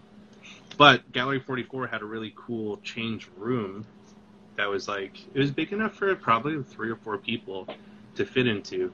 And it was this super dark, super creepy, like murder room with a table in it. And I liked working with film in there because you were just at an even temperature with your whole body. But then it was creepy if you're in there at like, midnight working on film in the complete darkness and the building's making its noises and stuff. You're just like, am I really alone right now? I don't know. Yeah. I'm sure whatever ghost is in there is like, yeah, dark rooms. What kind of film you shooting? Exactly. It's like, what aperture did you use there? You uniprimes? What's your favorite focal length? Shut up, you nerdy ghost. But yeah, so what is your favorite focal length? Ooh. I'm a total sucker for a 50. I do love a 50 as well. Yeah. Yeah. That said, for most of my work, I actually shoot with a 110 macro because I really love the depth of field it gives. Just get in real close there with it. Even for like portraits, not necessarily landscapes, but I'll do full body stuff with that thing, and it just compresses everything really nicely. Is very sharp. Yeah. That's cool. I had an interesting shoot right before I left Toronto with the 4x5. I bought a 310mm for it, which I can never get to work right because I'm like, I don't have enough bellows on my camera to properly use this. And then discovered after years of owning that 4x5 camera that there is a bellows extension that I just didn't know was there the whole time. I just needed a switch. But the 310 was interesting because it's great for doing portraits, but you're like 30 odd feet away from the person. Yeah, totally. But there's still so much detail, and it was like the perfect lens to use during COVID because you were like, I'm going to take a portrait of you, but I'm going to be over on this other property away from you. You just stand there and just yell orders at the person to move around. Yeah. Have you ever seen a Chuck Close print in person? No. It's wild. I saw one when I was in LA years ago. It was a portrait of Kate Moss, tintype, I think, or daguerreotype. Okay. But just like, it was gorgeous. You had so much texture and detail in this perfect plane, and then just like a little bit of softness on her nose and that beautiful fade out into that distortion of like a big glass. It Yeah. was great. It that made me want to shoot large format for sure. Yeah, my homie JP does a lot of that stuff in San Francisco. Um, and I've never really fucked around with filters very much, but he's kind of convinced me that I need to buy some filters because he shoots his 4x5 wide open all the time, like in sunlight, but he uses ND filters to stop it down so that he can Totally. get that really nice bokeh without overexposing everything. Yep.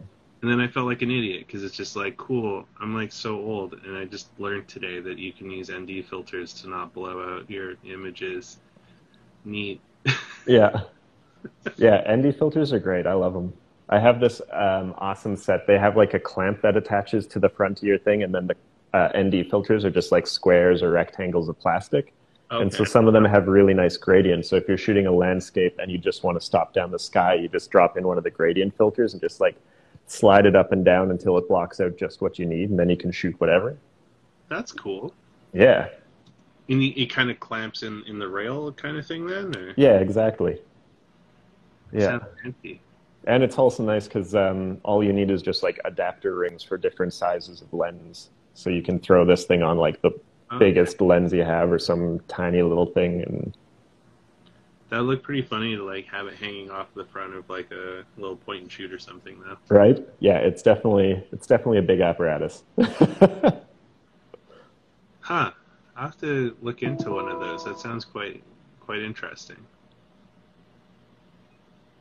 If you Very ever cool. want to borrow it. I may take you up on that. I've been in like such a creative funk since moving here that I haven't really um, done much of anything. Um, that shoot with Chelsea is like the first thing I've done in a long time. So um, So when yeah, you say creative funk, because I feel like I've seen you on your Instagram that you've been out shooting street stuff quite a bit, but the funk has been preventing you from like I suppose conceptual shoots or planning something out and making it happen as opposed to just hunting it down. yeah. So like the street stuff is okay because like that's more of like a mental health exercise where it's just like I always bring in some sort of camera with me wherever I go because it's like a safety blanket. Um, but also like you never know what you're gonna catch. Sometimes you see some interesting shit when you're out in the wild. Oh no, I just realized that this camera's missing a screw. Um, but yeah, like the planning things out and stuff. Like I felt kind of bad with Chelsea because I was just like, I have no creative opinion to offer on this because like I don't know what I want to do right now. So I felt kind of bad that she had to like think of all this stuff, and I was just like, Yeah. push the button. Um, and so like that's more the fun thing there is like I just haven't really been able to like get in a mindset of wanting to conceptualize things. Yeah. I find that's one of the fun things about collaborative photo shoots, though. And I'm sure, like, working with Chelsea, my impression, I haven't worked with her myself, but my impression is she's done so many shoots that she's not about to show up and be a blank slate. It'll No, just become like very collaborative, bouncing ideas and seeing what happens. yeah, and like that was a thing that was also cool shooting with them was I I haven't shot with a lot of people, mostly by design too. Like I've had a lot of people reach out wanting to do stuff, but I've been kind of like picky about people.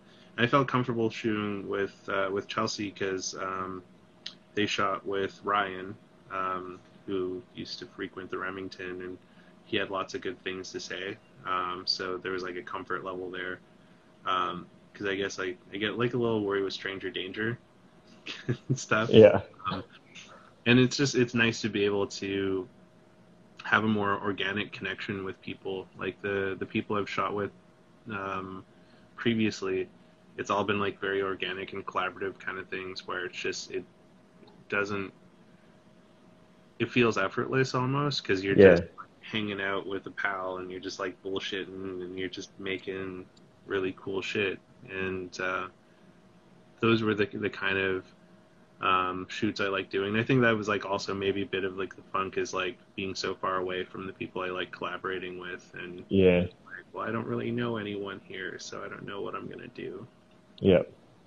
Yeah, it's definitely a weird time for making those types of connections. Like I love just similarly just calling, putting a call out, seeing who gets at me, and then getting creative. But it's definitely there's a wall there, a comfort level. Yeah. What is it? And Jeffrey says gradual ND filters come in clutch for sunsets and sunrises. I really need to get some because they really do help a ton. Yep, Right. it's true.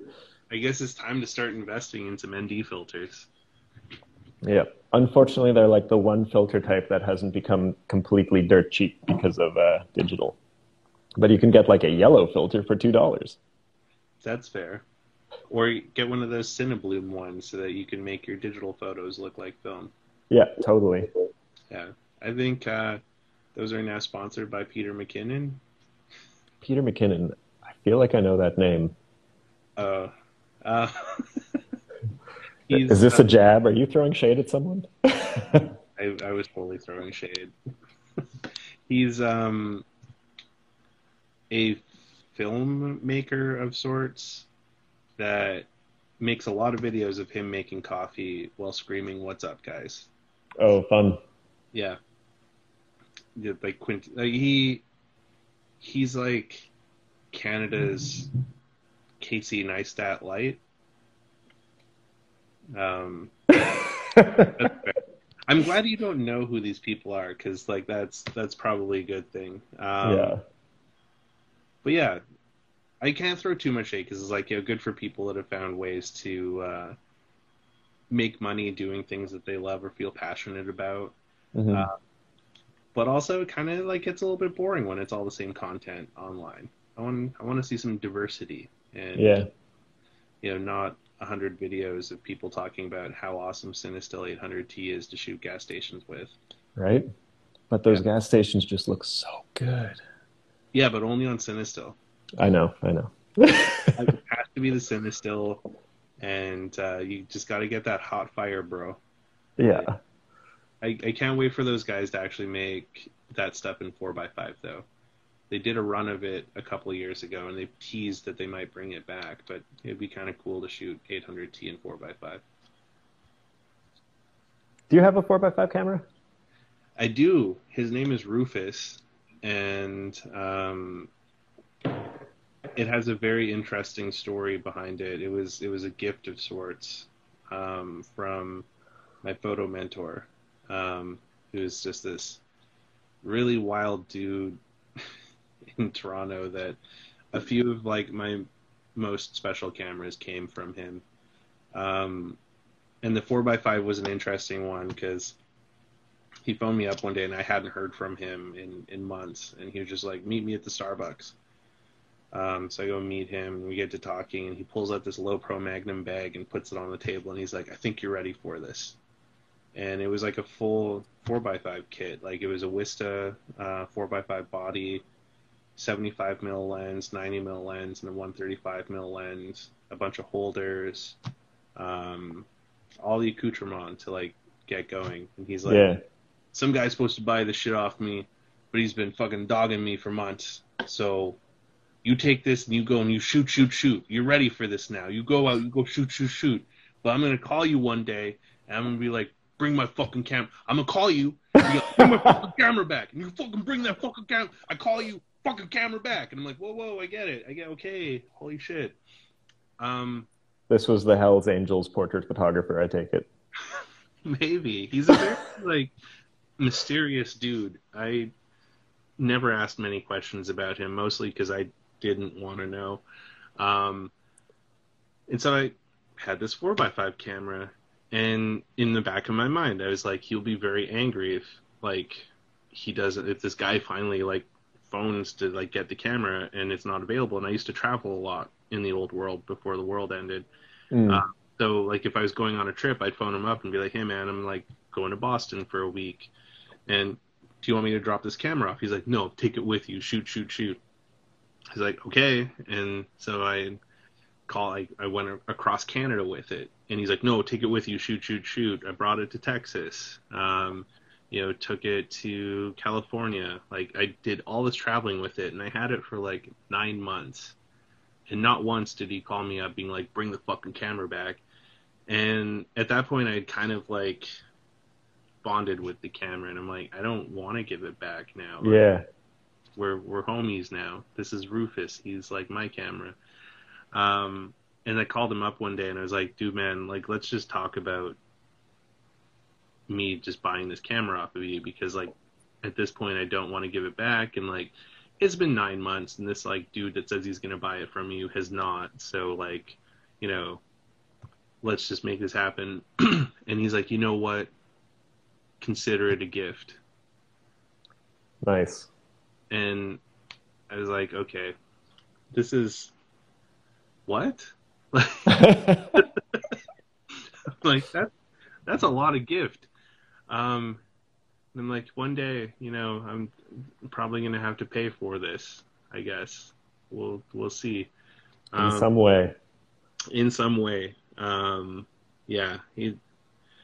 It's been a weird time knowing that guy, but it's been interesting because I've run into other people who've met him in Toronto, and they all have similar stories where like he used to be like a real like sort of stern, not very friendly, generous person when he was like coming up in his career or whatever, and then something shifted and he just became like still a stern, intimidating kind of dude, but like wicked generous.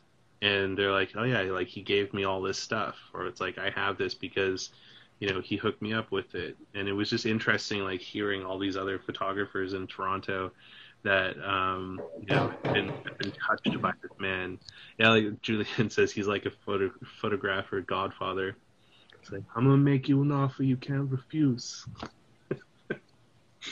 And yeah, I mean, like right even from the get-go, the first time I met him, I thought I was gonna have to blow him for a camera, and thank God, no. But now with this like latest gift of his, maybe one day I'll have to. I don't know.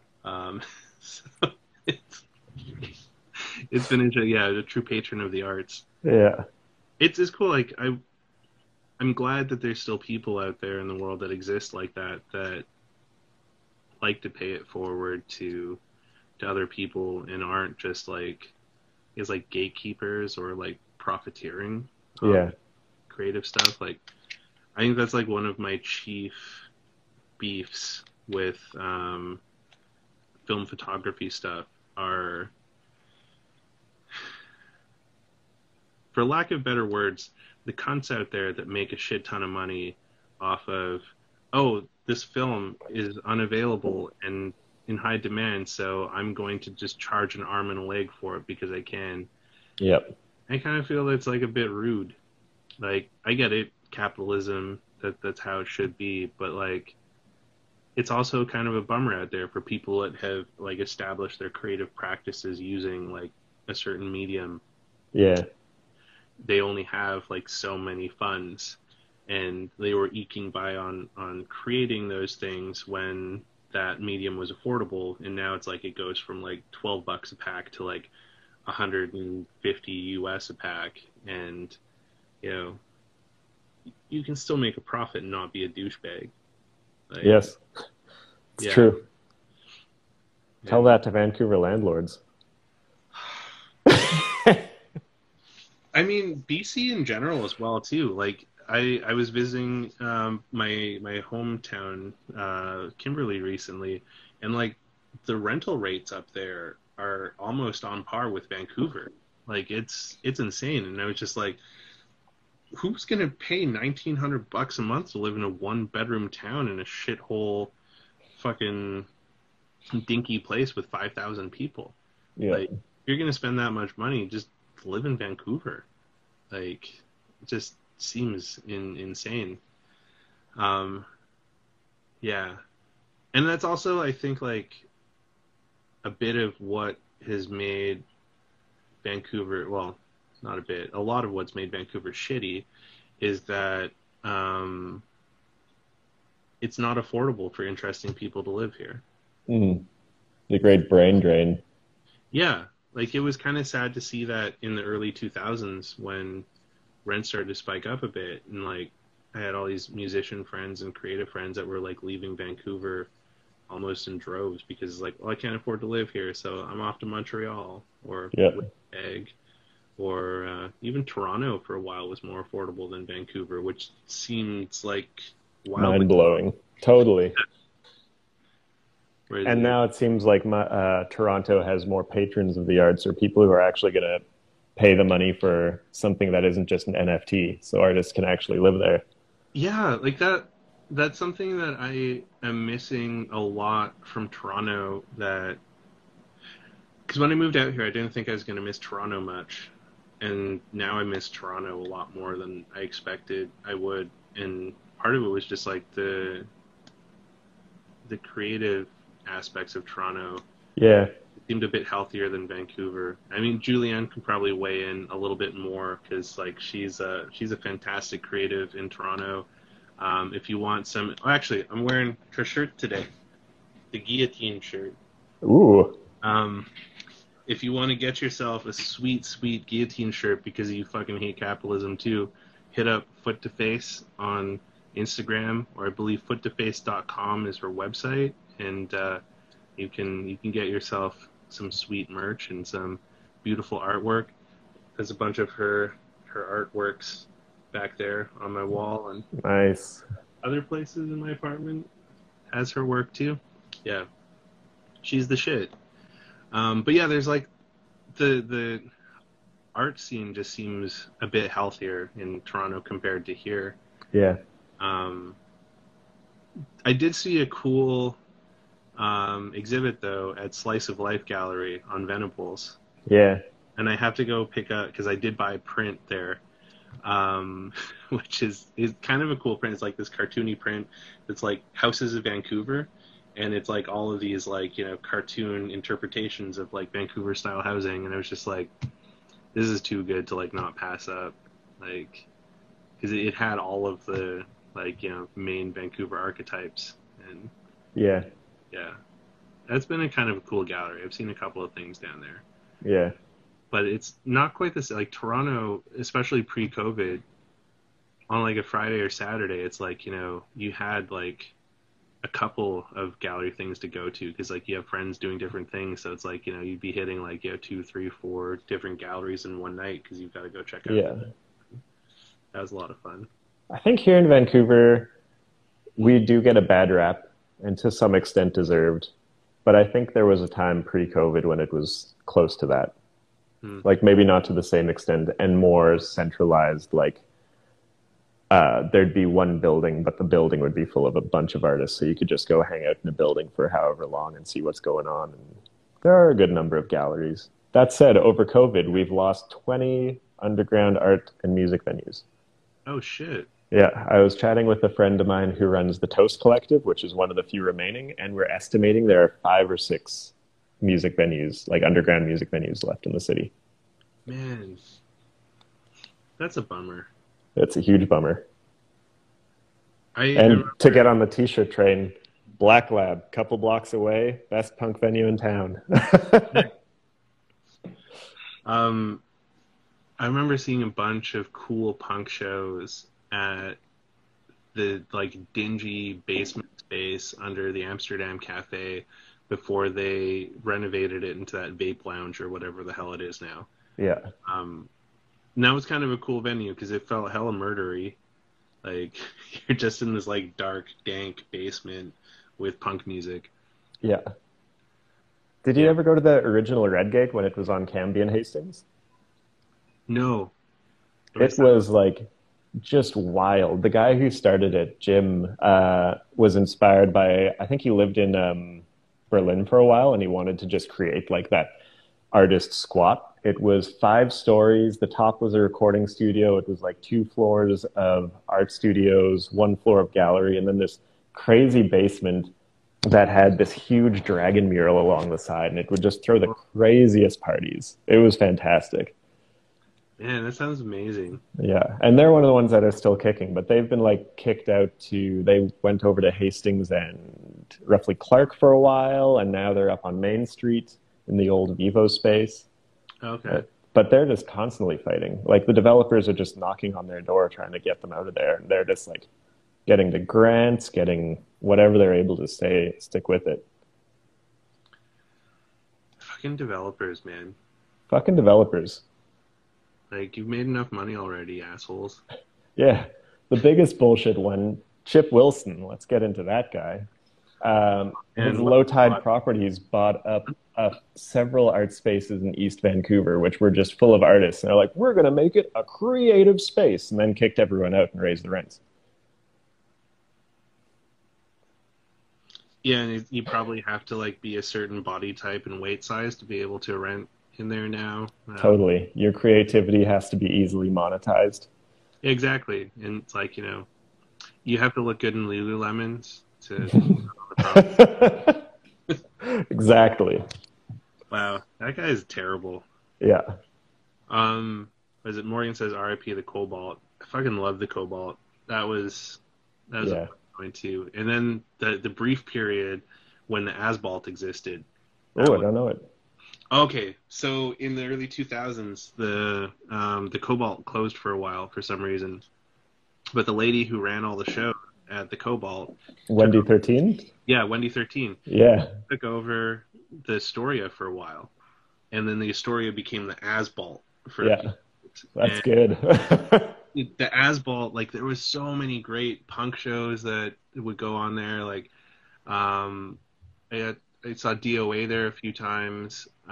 There was this like fucking wild like noise festival that happened there, and Drunk Merlin had completely forgotten that he had told this like noise band that was comprised of like dudes that met each other off of the internet that had never met in person that decided to form a band and then tour. And there was like a couple dudes from the States, a dude from Sweden, and I think one guy from Canada. And Drunk Merlin told them that they could totally stay at my flophouse and like these like four random musicians who had been like living in a van for weeks showed up at my doorstep, and I was like, who the fuck are you guys now?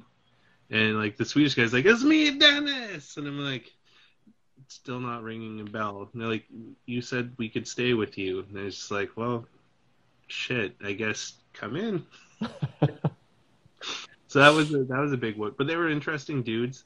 Dennis was on my Facebook for like years. He was a Yeah. little crazy. Um, and I saw like this crazy punk band from Japan that only played in Japanese, which was kind of fucking cool to see. Like so many Totally. happened at the Astoria. The Astoria, yeah, it still holds up. I don't know who's running it, but it's one of the few places that I'll definitely keep an eye on. Yeah, and then Funkies, like that was always an interesting joint to like wander into. Yep. Um, I did go to the Balmoral a couple of times, and that always felt a little sketchy. Yeah. Yeah. Yeah. My first studio was like a few doors down from there, so every so often I'd just go grab a pint of beer while waiting for something, and it was interesting. I like that they still had the segregated entrances there, but like they just didn't make people adhere to that. I was just like, Yeah. you couldn't just like pop that little sign off there where it's like, Piece of history, man. yeah, exactly. I haven't wandered down that part of Hastings though in a long time. Yeah. It kind of bums me out a little bit that the city just refuses to do anything about helping all those people. Yeah, absolutely. It's pretty appalling. And everyone will get voted in because they'll make all these big promises and then be like, oh, what promises? Yeah, what people? Yeah. There's no problem there. Like, We'll increase funding to the police and they'll just shuffle people around so you don't see them for too long. yeah, and then like they lowered the speed limit and put all those extra pedestrian things in there, so it's like it lowers the potential that you may run over a person Yeah. like that Yeah. whole That was one thing that's bummed me out coming back too. Is like Toronto has like a very intense homeless issue as well too, but nowhere near as bad as Vancouver, like optically. We're the what area code am I in? The V6A area code is the poorest postal code in North America. Holy shit! Yeah, Damn. yeah, I mean, the math checks out on that though. If you like drive around that area, totally. Yeah, I remember. So before I had a photo studio, I got back from Berlin, and in Berlin, I went on this wicked free graffiti tour of Berlin, which I just loved. And I was like, I'm going to do that here. So for one summer, I just did a ton of research about like the graffiti in the city, the art spaces, and the history of the downtown East Side and what's going on there, and led a tour. And when I did that, I learned that, and this was 2010, 2009, something like that, right after the Olympics.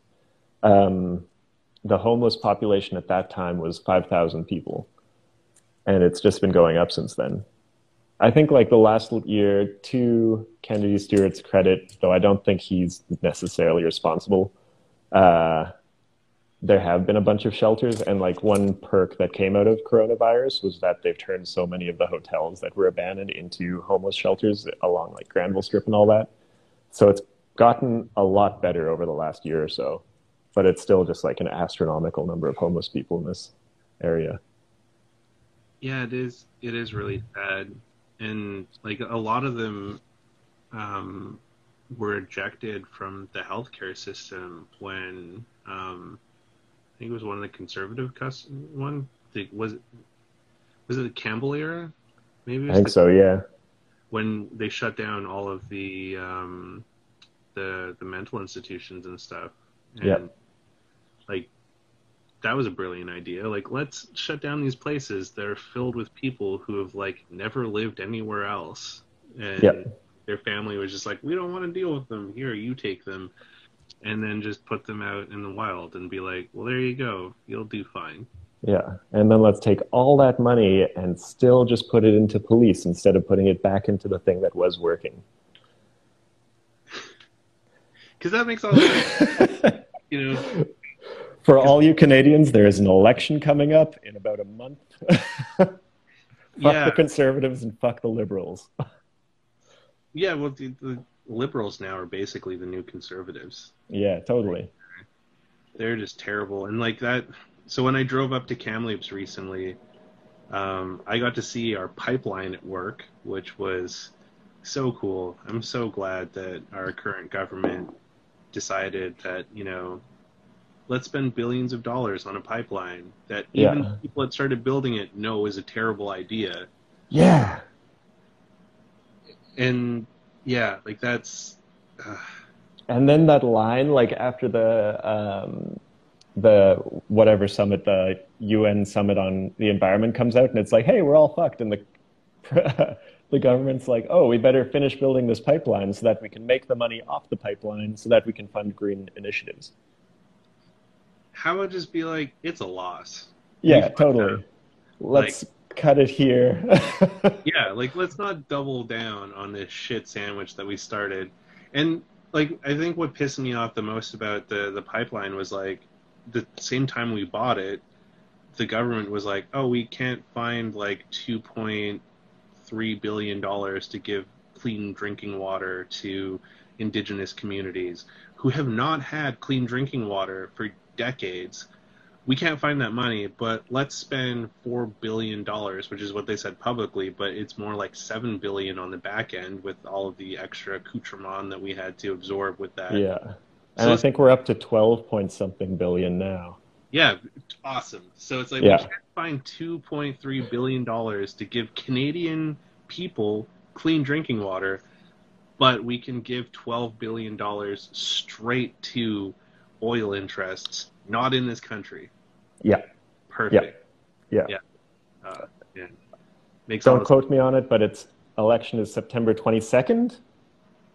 Yeah. I really hope we don't end up with a conservative government. Yeah, right. Yeah. Definitely the lesser of two evils, but I'm come on, Orange. I would love to see the NDP finally win but Yeah. I don't know if Canada is ready to not be that racist. Right? Yeah, Yeah. like that's for our American friends that are listening right now. They're just like, what's going on? We've uh, we've burst this bubble a few times before on the chat, but Canada is not a sweet kumbaya utopian nation and where we all get along and um, have free health care and all that. We have pretty free healthcare. We have pretty free-ish healthcare, but it's like fraught with issues because we've cut corners and bloated it out, and it's free, but not great. But at least it's free, Yeah. so we've got that going for us. So it's like we have like free-ish healthcare that will help some people, especially if you're white, you'll be fine. Yeah. Healthcare system loves you. Um, but if you're a person of color, good luck getting good help with that. Which leads us to the other great part of Canada. We are wicked fucking racist in Canada. Like, Yeah. wicked for a multicultural nation. Yeah, it's not as friendly as we have a great marketing team though. It's great. Yeah. I mean, everywhere has issues though, but Yeah.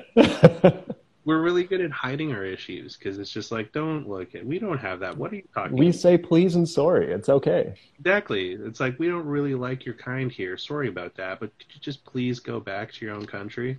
Yeah. Great. Yeah. Yeah.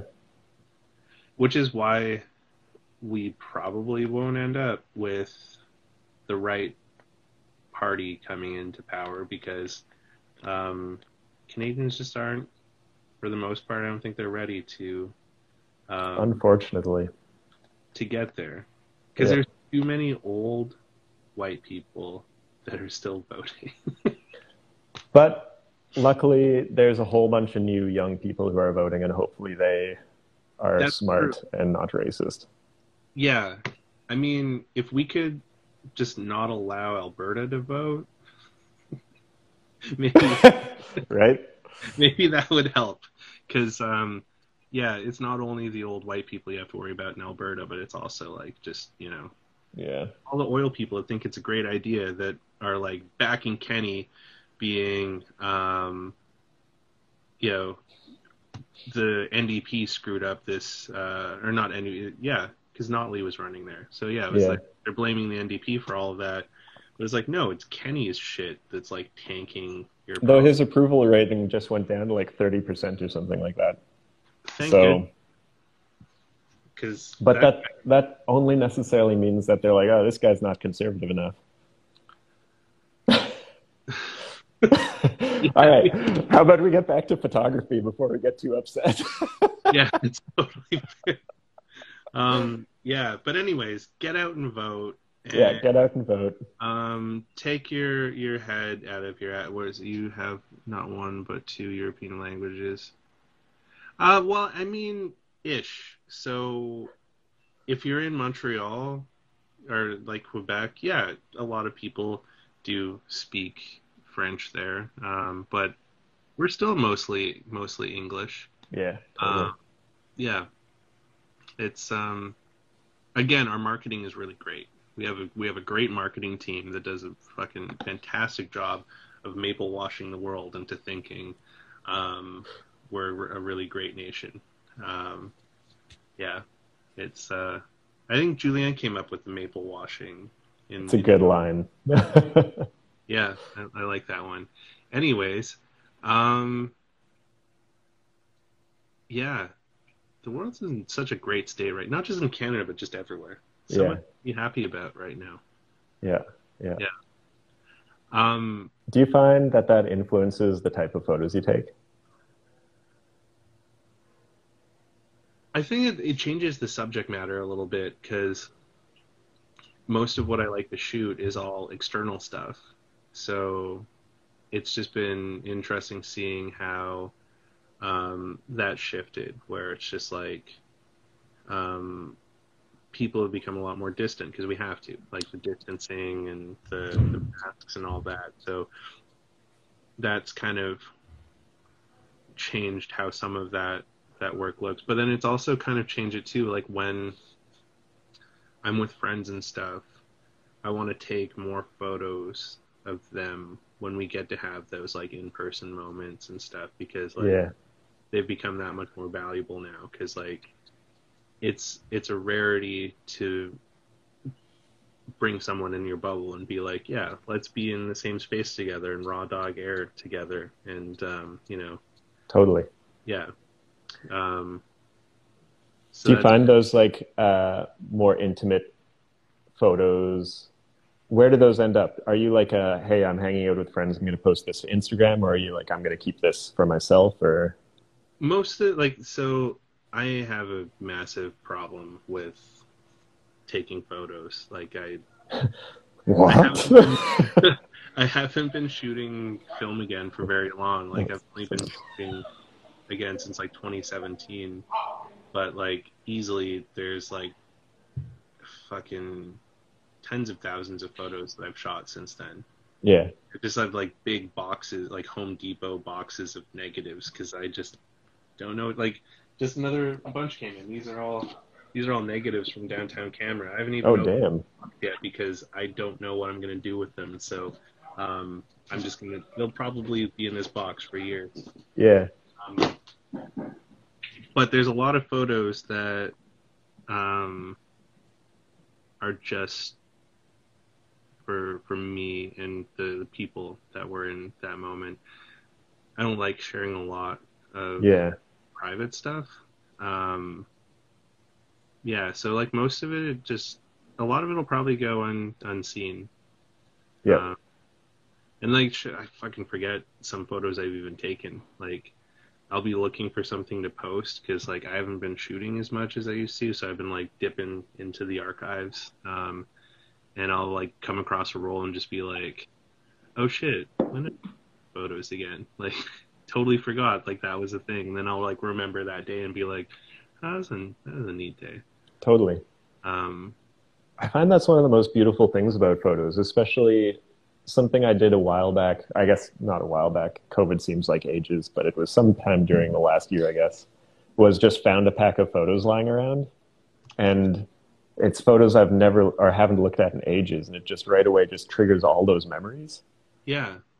Well, I think that's what I love about Polaroids too. Is like when you pick up like an instant photo, um, you get sort of transported back to that moment. Like, this was from my recent trip to Kimberley, Yeah, and this is my old English teacher when I was in like grade 10. Um, and yeah, we got to catch up for a little bit. But like when I pick up this photo, I like remember that moment we were like having that drink and the conversation we were having, and yeah. you know, it's not something that I will like scan or post on Instagram. This is probably the closest this photo will ever get. Yeah. Um, because there's just some stuff that is just not meant for that, and then there's like some stuff I've shot that is almost even too personal for me, where it's really haunting and beautiful, and I appreciate it when I looked at it, and then it just goes in a box and just like, you know, it yeah. And I think like a big part of it, I talked with Take about this on the photo chat I had with him, but um, like photography is a mental health exercise for me, Yeah. and a big part of it is leaving something behind. Mm. And yeah, Julianne says that she likes the portrait pieces a lot. I've taken a lot of portraits of Julianne when we would be hanging out in parks and stuff. Um, and then photography is isolationist by its nature. I think it can be, but I also think it can be like, a group experience as well too, and like a collaborative experience. I don't think it needs Yeah. to be very isolationist. But yeah, a big part of it too is just like leaving something behind. Where it's just like I've been very lucky to have a lot of interesting moments and interesting experiences with all sorts of different kinds of people. Yeah. Um, and there's you'd be kind of ashamed to not have some sort of like documentation or like something about that moment. So a lot of the photos I take are just sort of like photo documenting my own life kind of thing, so Yeah, that um, there's something left behind. Um, yeah.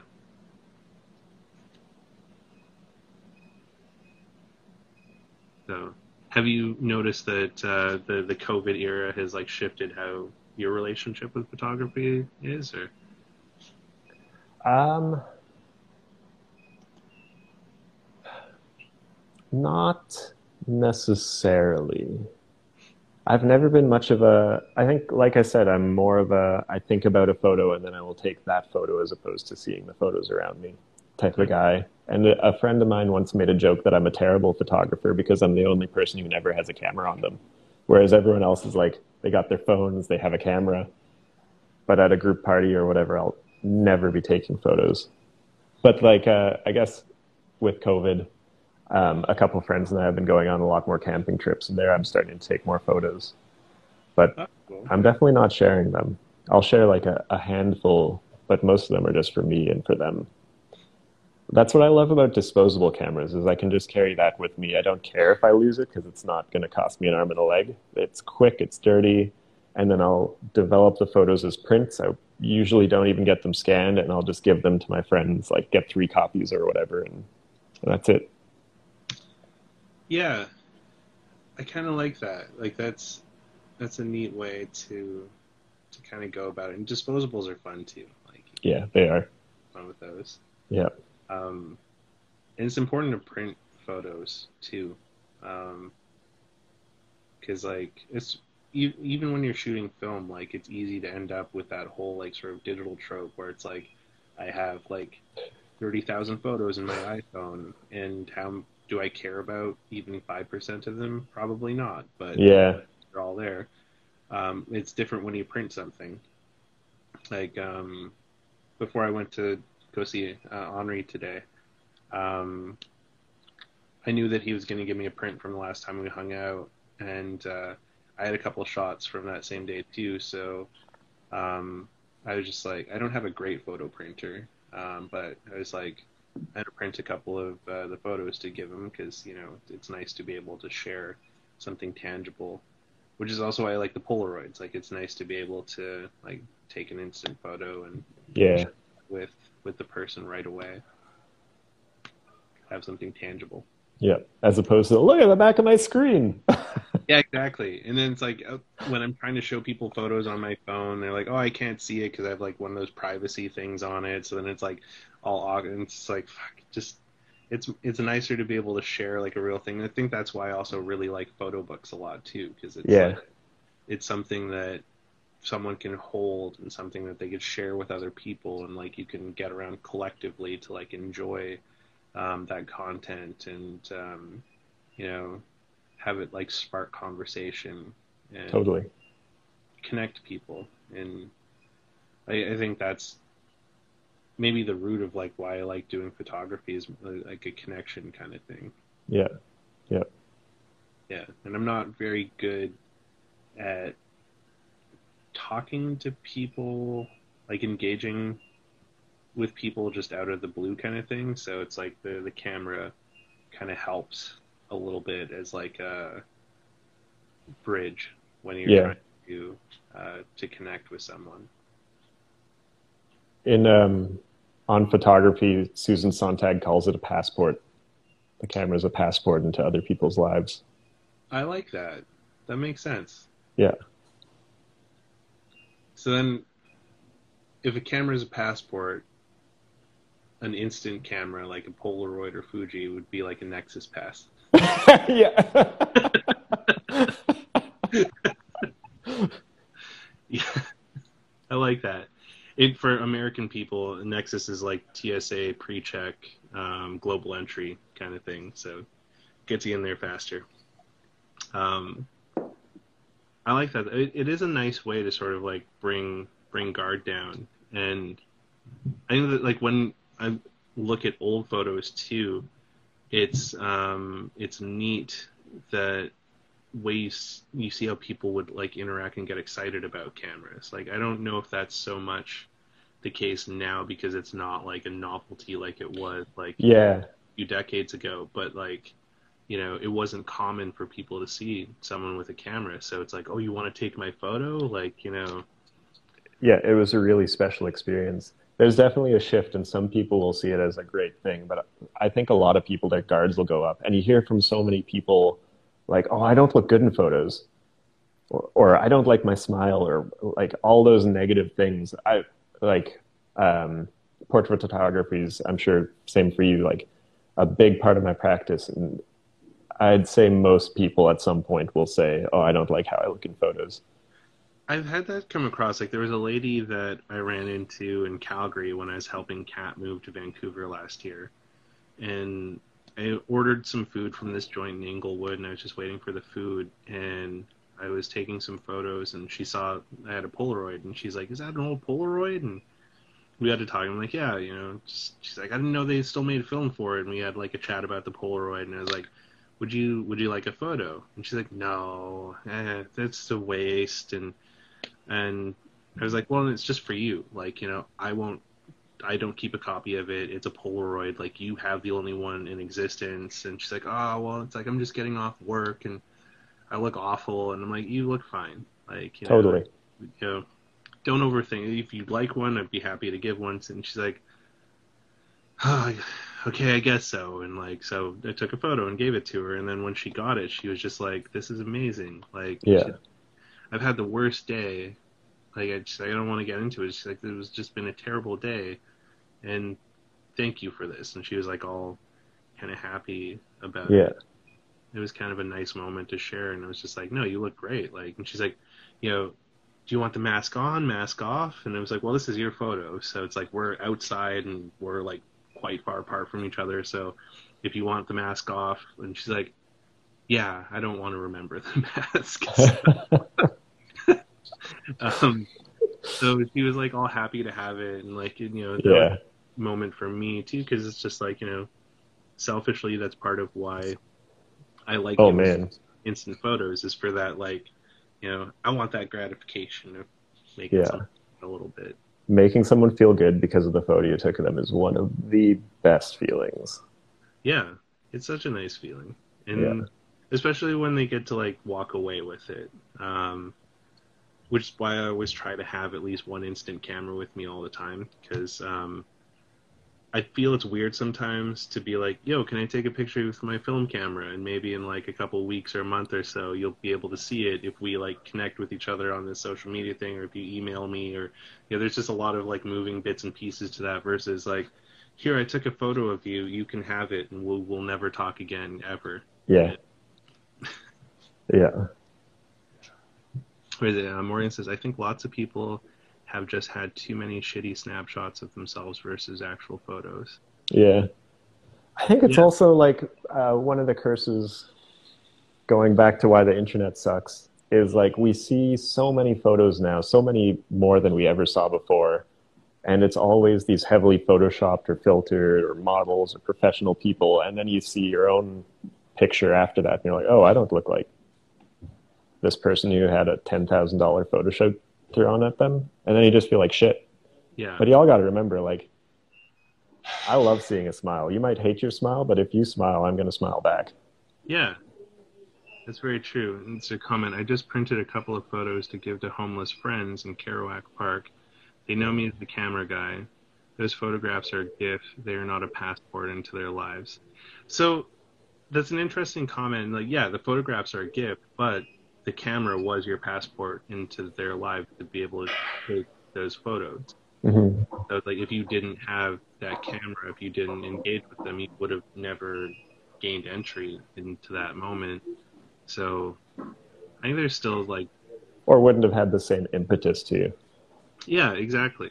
Um, and like that's an interesting thing to get into too. Like, I don't like shooting photos of homeless people at all, unless I'm going to like actually engage with them and get to know them, which I don't do as much as I used to. Like when I was younger, I would like buy them dinner and sit down and have a conversation and learn a bit of their lives. And it was interesting, like learning these people's life stories, and that, you know, oftentimes they had just had some bad luck, like, you know, they lost their job, or someone close to them died and it put them in a tailspin and they just lost complete control of their lives, and it just Yeah. they had disintegrated. And the camera was my passport to like have those conversations with those people, because had I not had that camera, I wouldn't have had that conversation with them. I wouldn't have, like, you know, made that proposition to be like, you know, I'll buy you some food and have a chat with you if you let me take a photo of you.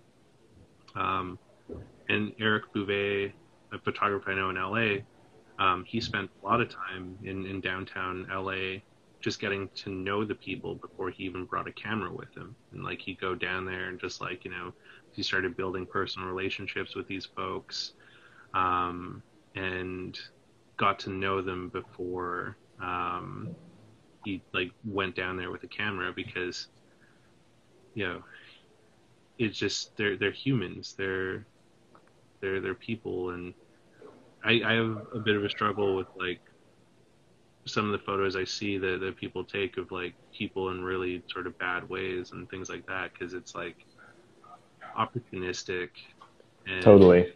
kind of voyeuristic in all the wrong ways. And very othering. Yeah, it is, because it's a I feel like it's a bit dehumanizing too, in a way. It's Yeah. just like, you know, I've seen many, like there's like, don't get me wrong, like I'll see it and I'll be like, there's a shot there, like this could be a really Oh interesting yeah. shot of this person, but I'm not going to take it, because like for me it doesn't feel right. I don't feel comfortable with that. It's also the same thing, like I don't like shooting random people on the street, unless I've like kind of cleared it with them. Like, so I kind of have this like weird rule of thumb in my head where it's like, if I see something that I want to take a photo of, I'll ask myself if it feels too intimate. Like, does this feel like an intimate moment?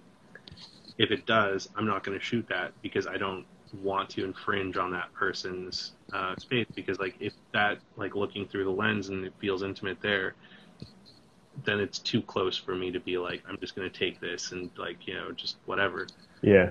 If I still feel like really inclined to like try and capture that moment as it is, like I'll just ask the person, I'll be like, hey, like the way you were sitting on that bench, just like, you know, looking very contemplative, you know, it looks really cool. Do you mind if like you kind of just hold yourself like that again and let me take a photo?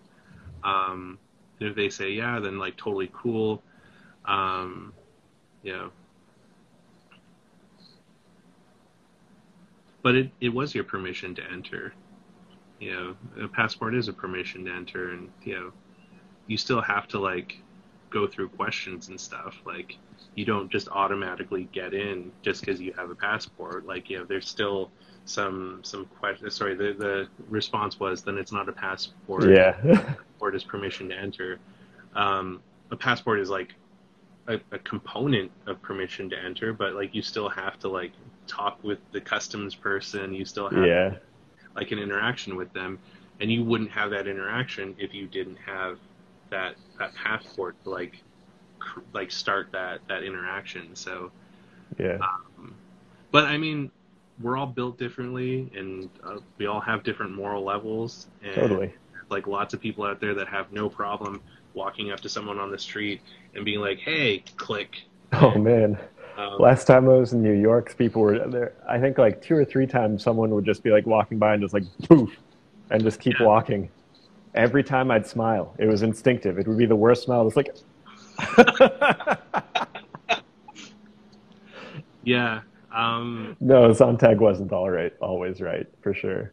You know, but no one's ever always right It's either. true. Like, um, yeah, I don't like that. Like, I saw a guy when I was in Boston doing that to people, and I was just like, that's so rude.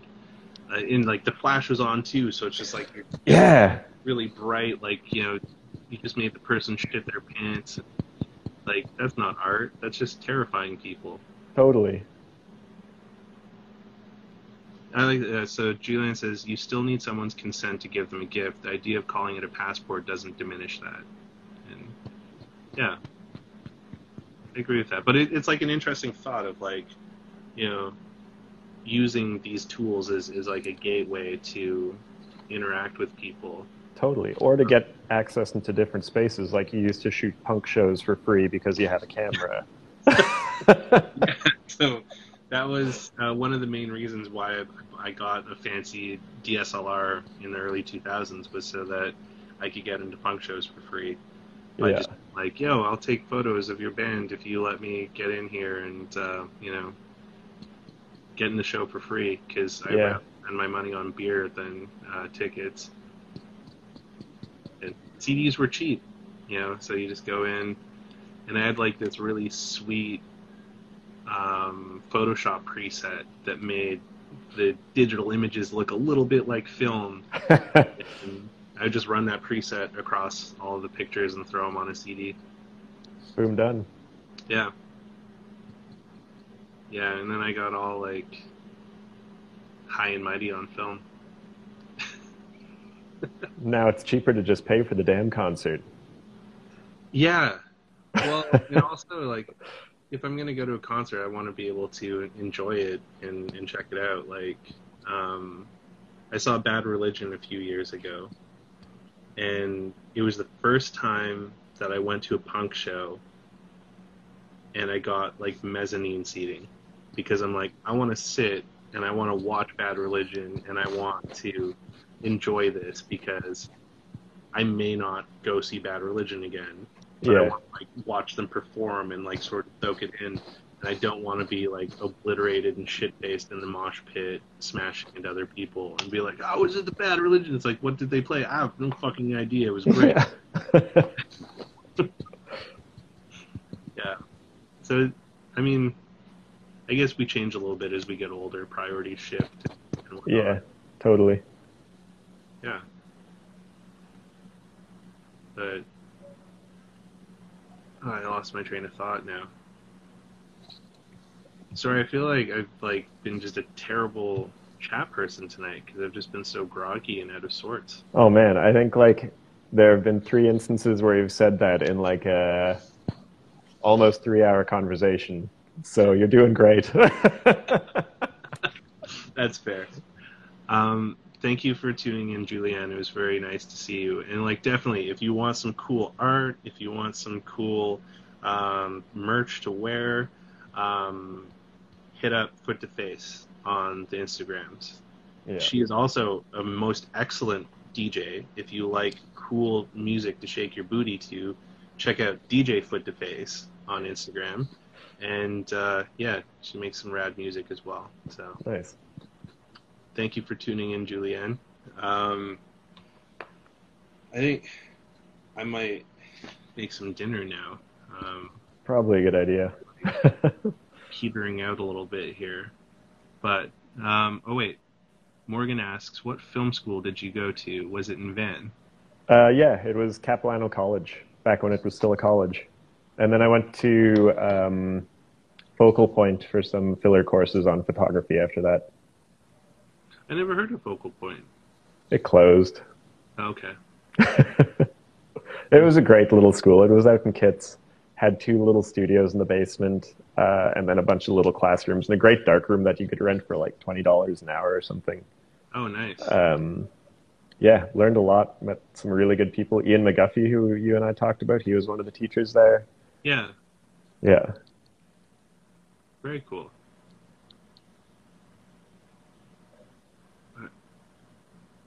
I'm just saying, so does Capilano still have a photography program, or did they? I did film there. I did cinematography. I'm sure they have a photo program, but I have no idea what it's like. Okay. Yeah. But when I was there, there was like one big grotesque building that had a studio in it, and then all the film classrooms were in a bunch of stacked up portables.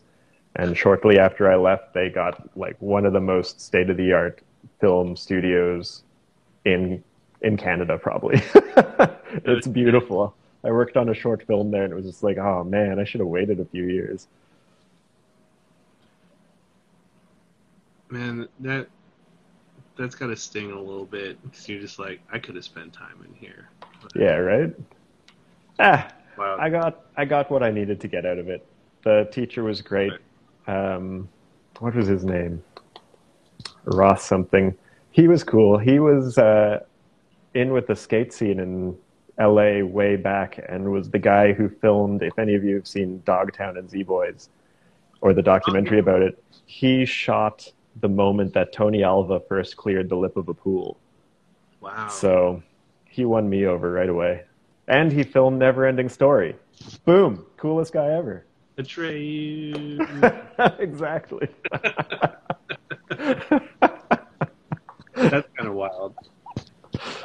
I was recently hearing a story from a friend that used to do stills on the Odyssey. Do you remember that one? I think so, yeah. It was interesting hearing him talk about child actors and how much of dicks they are. Yeah, totally. And Yeah. worse than the child actors are their like helicopter parents. Yeah, because they have to be there because the kids can't be there by themselves. But he was just like, the worst was they would have to stop at 5. They weren't allowed to do any work past 5, and the Yeah. kids would like fuck with the production crew by being like, "Oh, I need to study my lines. I need to study my lines." And then it's like 15 minutes to 5, and they're like, "Oh, well, we're not going to be able to do a take in time." And like the whole production crew has been sitting there waiting for this asshole kid to just like do a couple of lines. Yep. Totally. Yeah. I'm so glad I'm not in that world anymore. Yeah, I tried to do stills once and hated it and never did it again. It was for like this terrible, terrible movie called Class Savage. It was bad. Yeah. Um, yeah, like a lot of child actors, so I did get to see that kind of like in action, and I was just like, yeah, I don't really like this. Is kind of cool to like see the movie set thing and all that, but I'm like, this is not for me. Yeah, totally. Yep. But money's great though. Money's good. Yeah. Yep. And movies are cool. Good movies. Yes, good movies are great. Yep. Okay, before we wrap, top 3 favorite movies. Ooh. Paris, Texas. Ooh, Color of Pomegranates. I've never heard of that one. It's a old Armenian film. It's about the life of a poet, and the guy who did it, whose name I can never remember, unfortunately, he ended up getting so Armenia was part of Russia at the time, and they were like, "Hey, famous director from Armenia, can you make a amazing biopic about this famous Armenian poet so we can celebrate him?" He was like, "Yeah, I'm going to do that." So he made this really out there conceptual piece, which is almost like almost the biography of the guy, almost um, portrait of an artist as a young man, a bunch of religious allegories, and then it's just like more tableaus than a narrative structure as well, and ended up getting put in jail because it was too radical. Yeah, it's beautiful. The colors in it, the staging, it's really a work of art. It's a slow burn. If you like electronic music, Nicholas Jarre recently did a remix of the soundtrack or his own version of the soundtrack, and that's up on YouTube. But I think the original, because the guy who edited and the composer worked side by side so that the rhythm of all the songs matches the cuts, matches the movement of the action on screen. It's just like you're going to be hypnotized for like an hour and a half. That's So that's up there. And then, I've been watching a bunch of good ones lately. I think A Girl Walks Home Alone at Night. It's, I think it's Iranian. It's a vampire film done in the style of Westerns. Black and white, slow burn again, just beautifully shot. And yeah, it's great. That's an excellent top 3. Yeah. What about you? I feel like my movie choices are so much more basic. I'm gonna throw a number 4 in. Okay. The Fast and Furious franchise overall. Just watched Fast 9 the other night and it was great.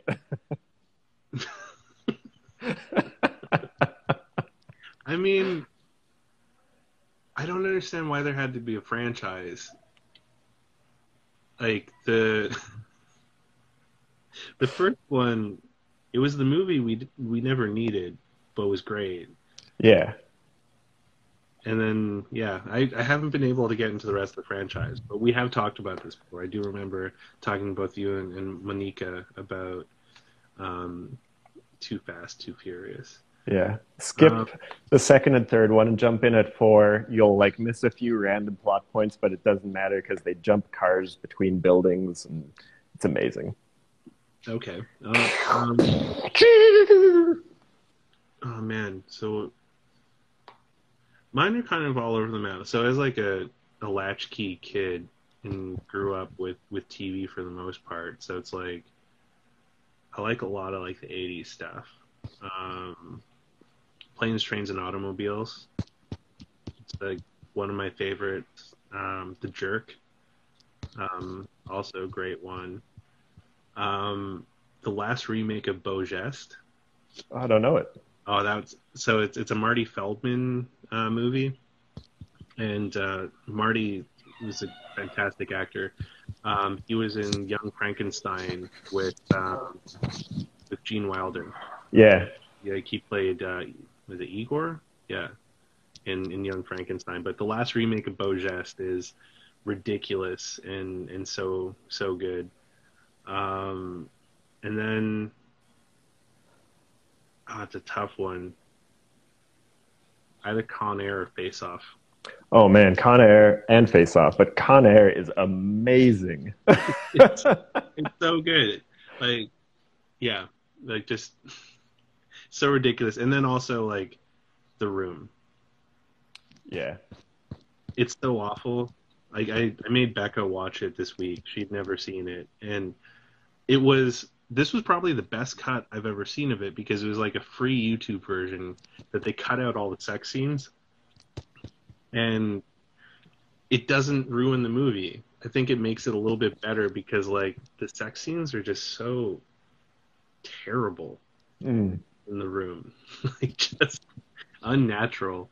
But so many great one-liners in that movie. Yeah. Yeah. It's pretty amazing. Motion pictures are delusions, still pictures are illusions. I mean, I kind of feel like it's all the devil's work in a way. So, um, you know, we're all going to hell. Yeah. But at least we'll be there together. Exactly. Yeah. On that note, I'm going to make some dinner now. Alrighty. Good chatting with you. This was great. Yeah, thank you so much for spending some time with me and with everyone else, and for everyone to jump in and comment and interact with us. Yeah. It's been a lot of fun. Next week, I'm going to have Bridget from Lomography joining to talk about some of her adventures with photography. So that'll be a fun episode, I think. From the company Lomography? Yeah. So, Cool. Yeah, she's one of their main marketing people for Lomography US, and she's from Austria originally, and Nice. she lives out in, I think, Brooklyn still. But yeah, I got a chance to like connect with her last year. I did a photo walk thing where they donated a couple of simple use cameras, and we did like a photo walk with a couple people in Toronto and. Reviewed the film, and it was in Lomography Online magazine, and it was pretty cool. Nice. Very cool. Yeah, so it should be a fun one. So stay safe out there, everyone. Watch out for the Delta, and we'll catch you next week. Yeah. Keep taking photos. Like and subscribe. Smash that icon. What's up, guys? Thanks for tuning in. And we'll catch up soon. Yeah. All right. See y'all. Take care, everyone. Bye-bye.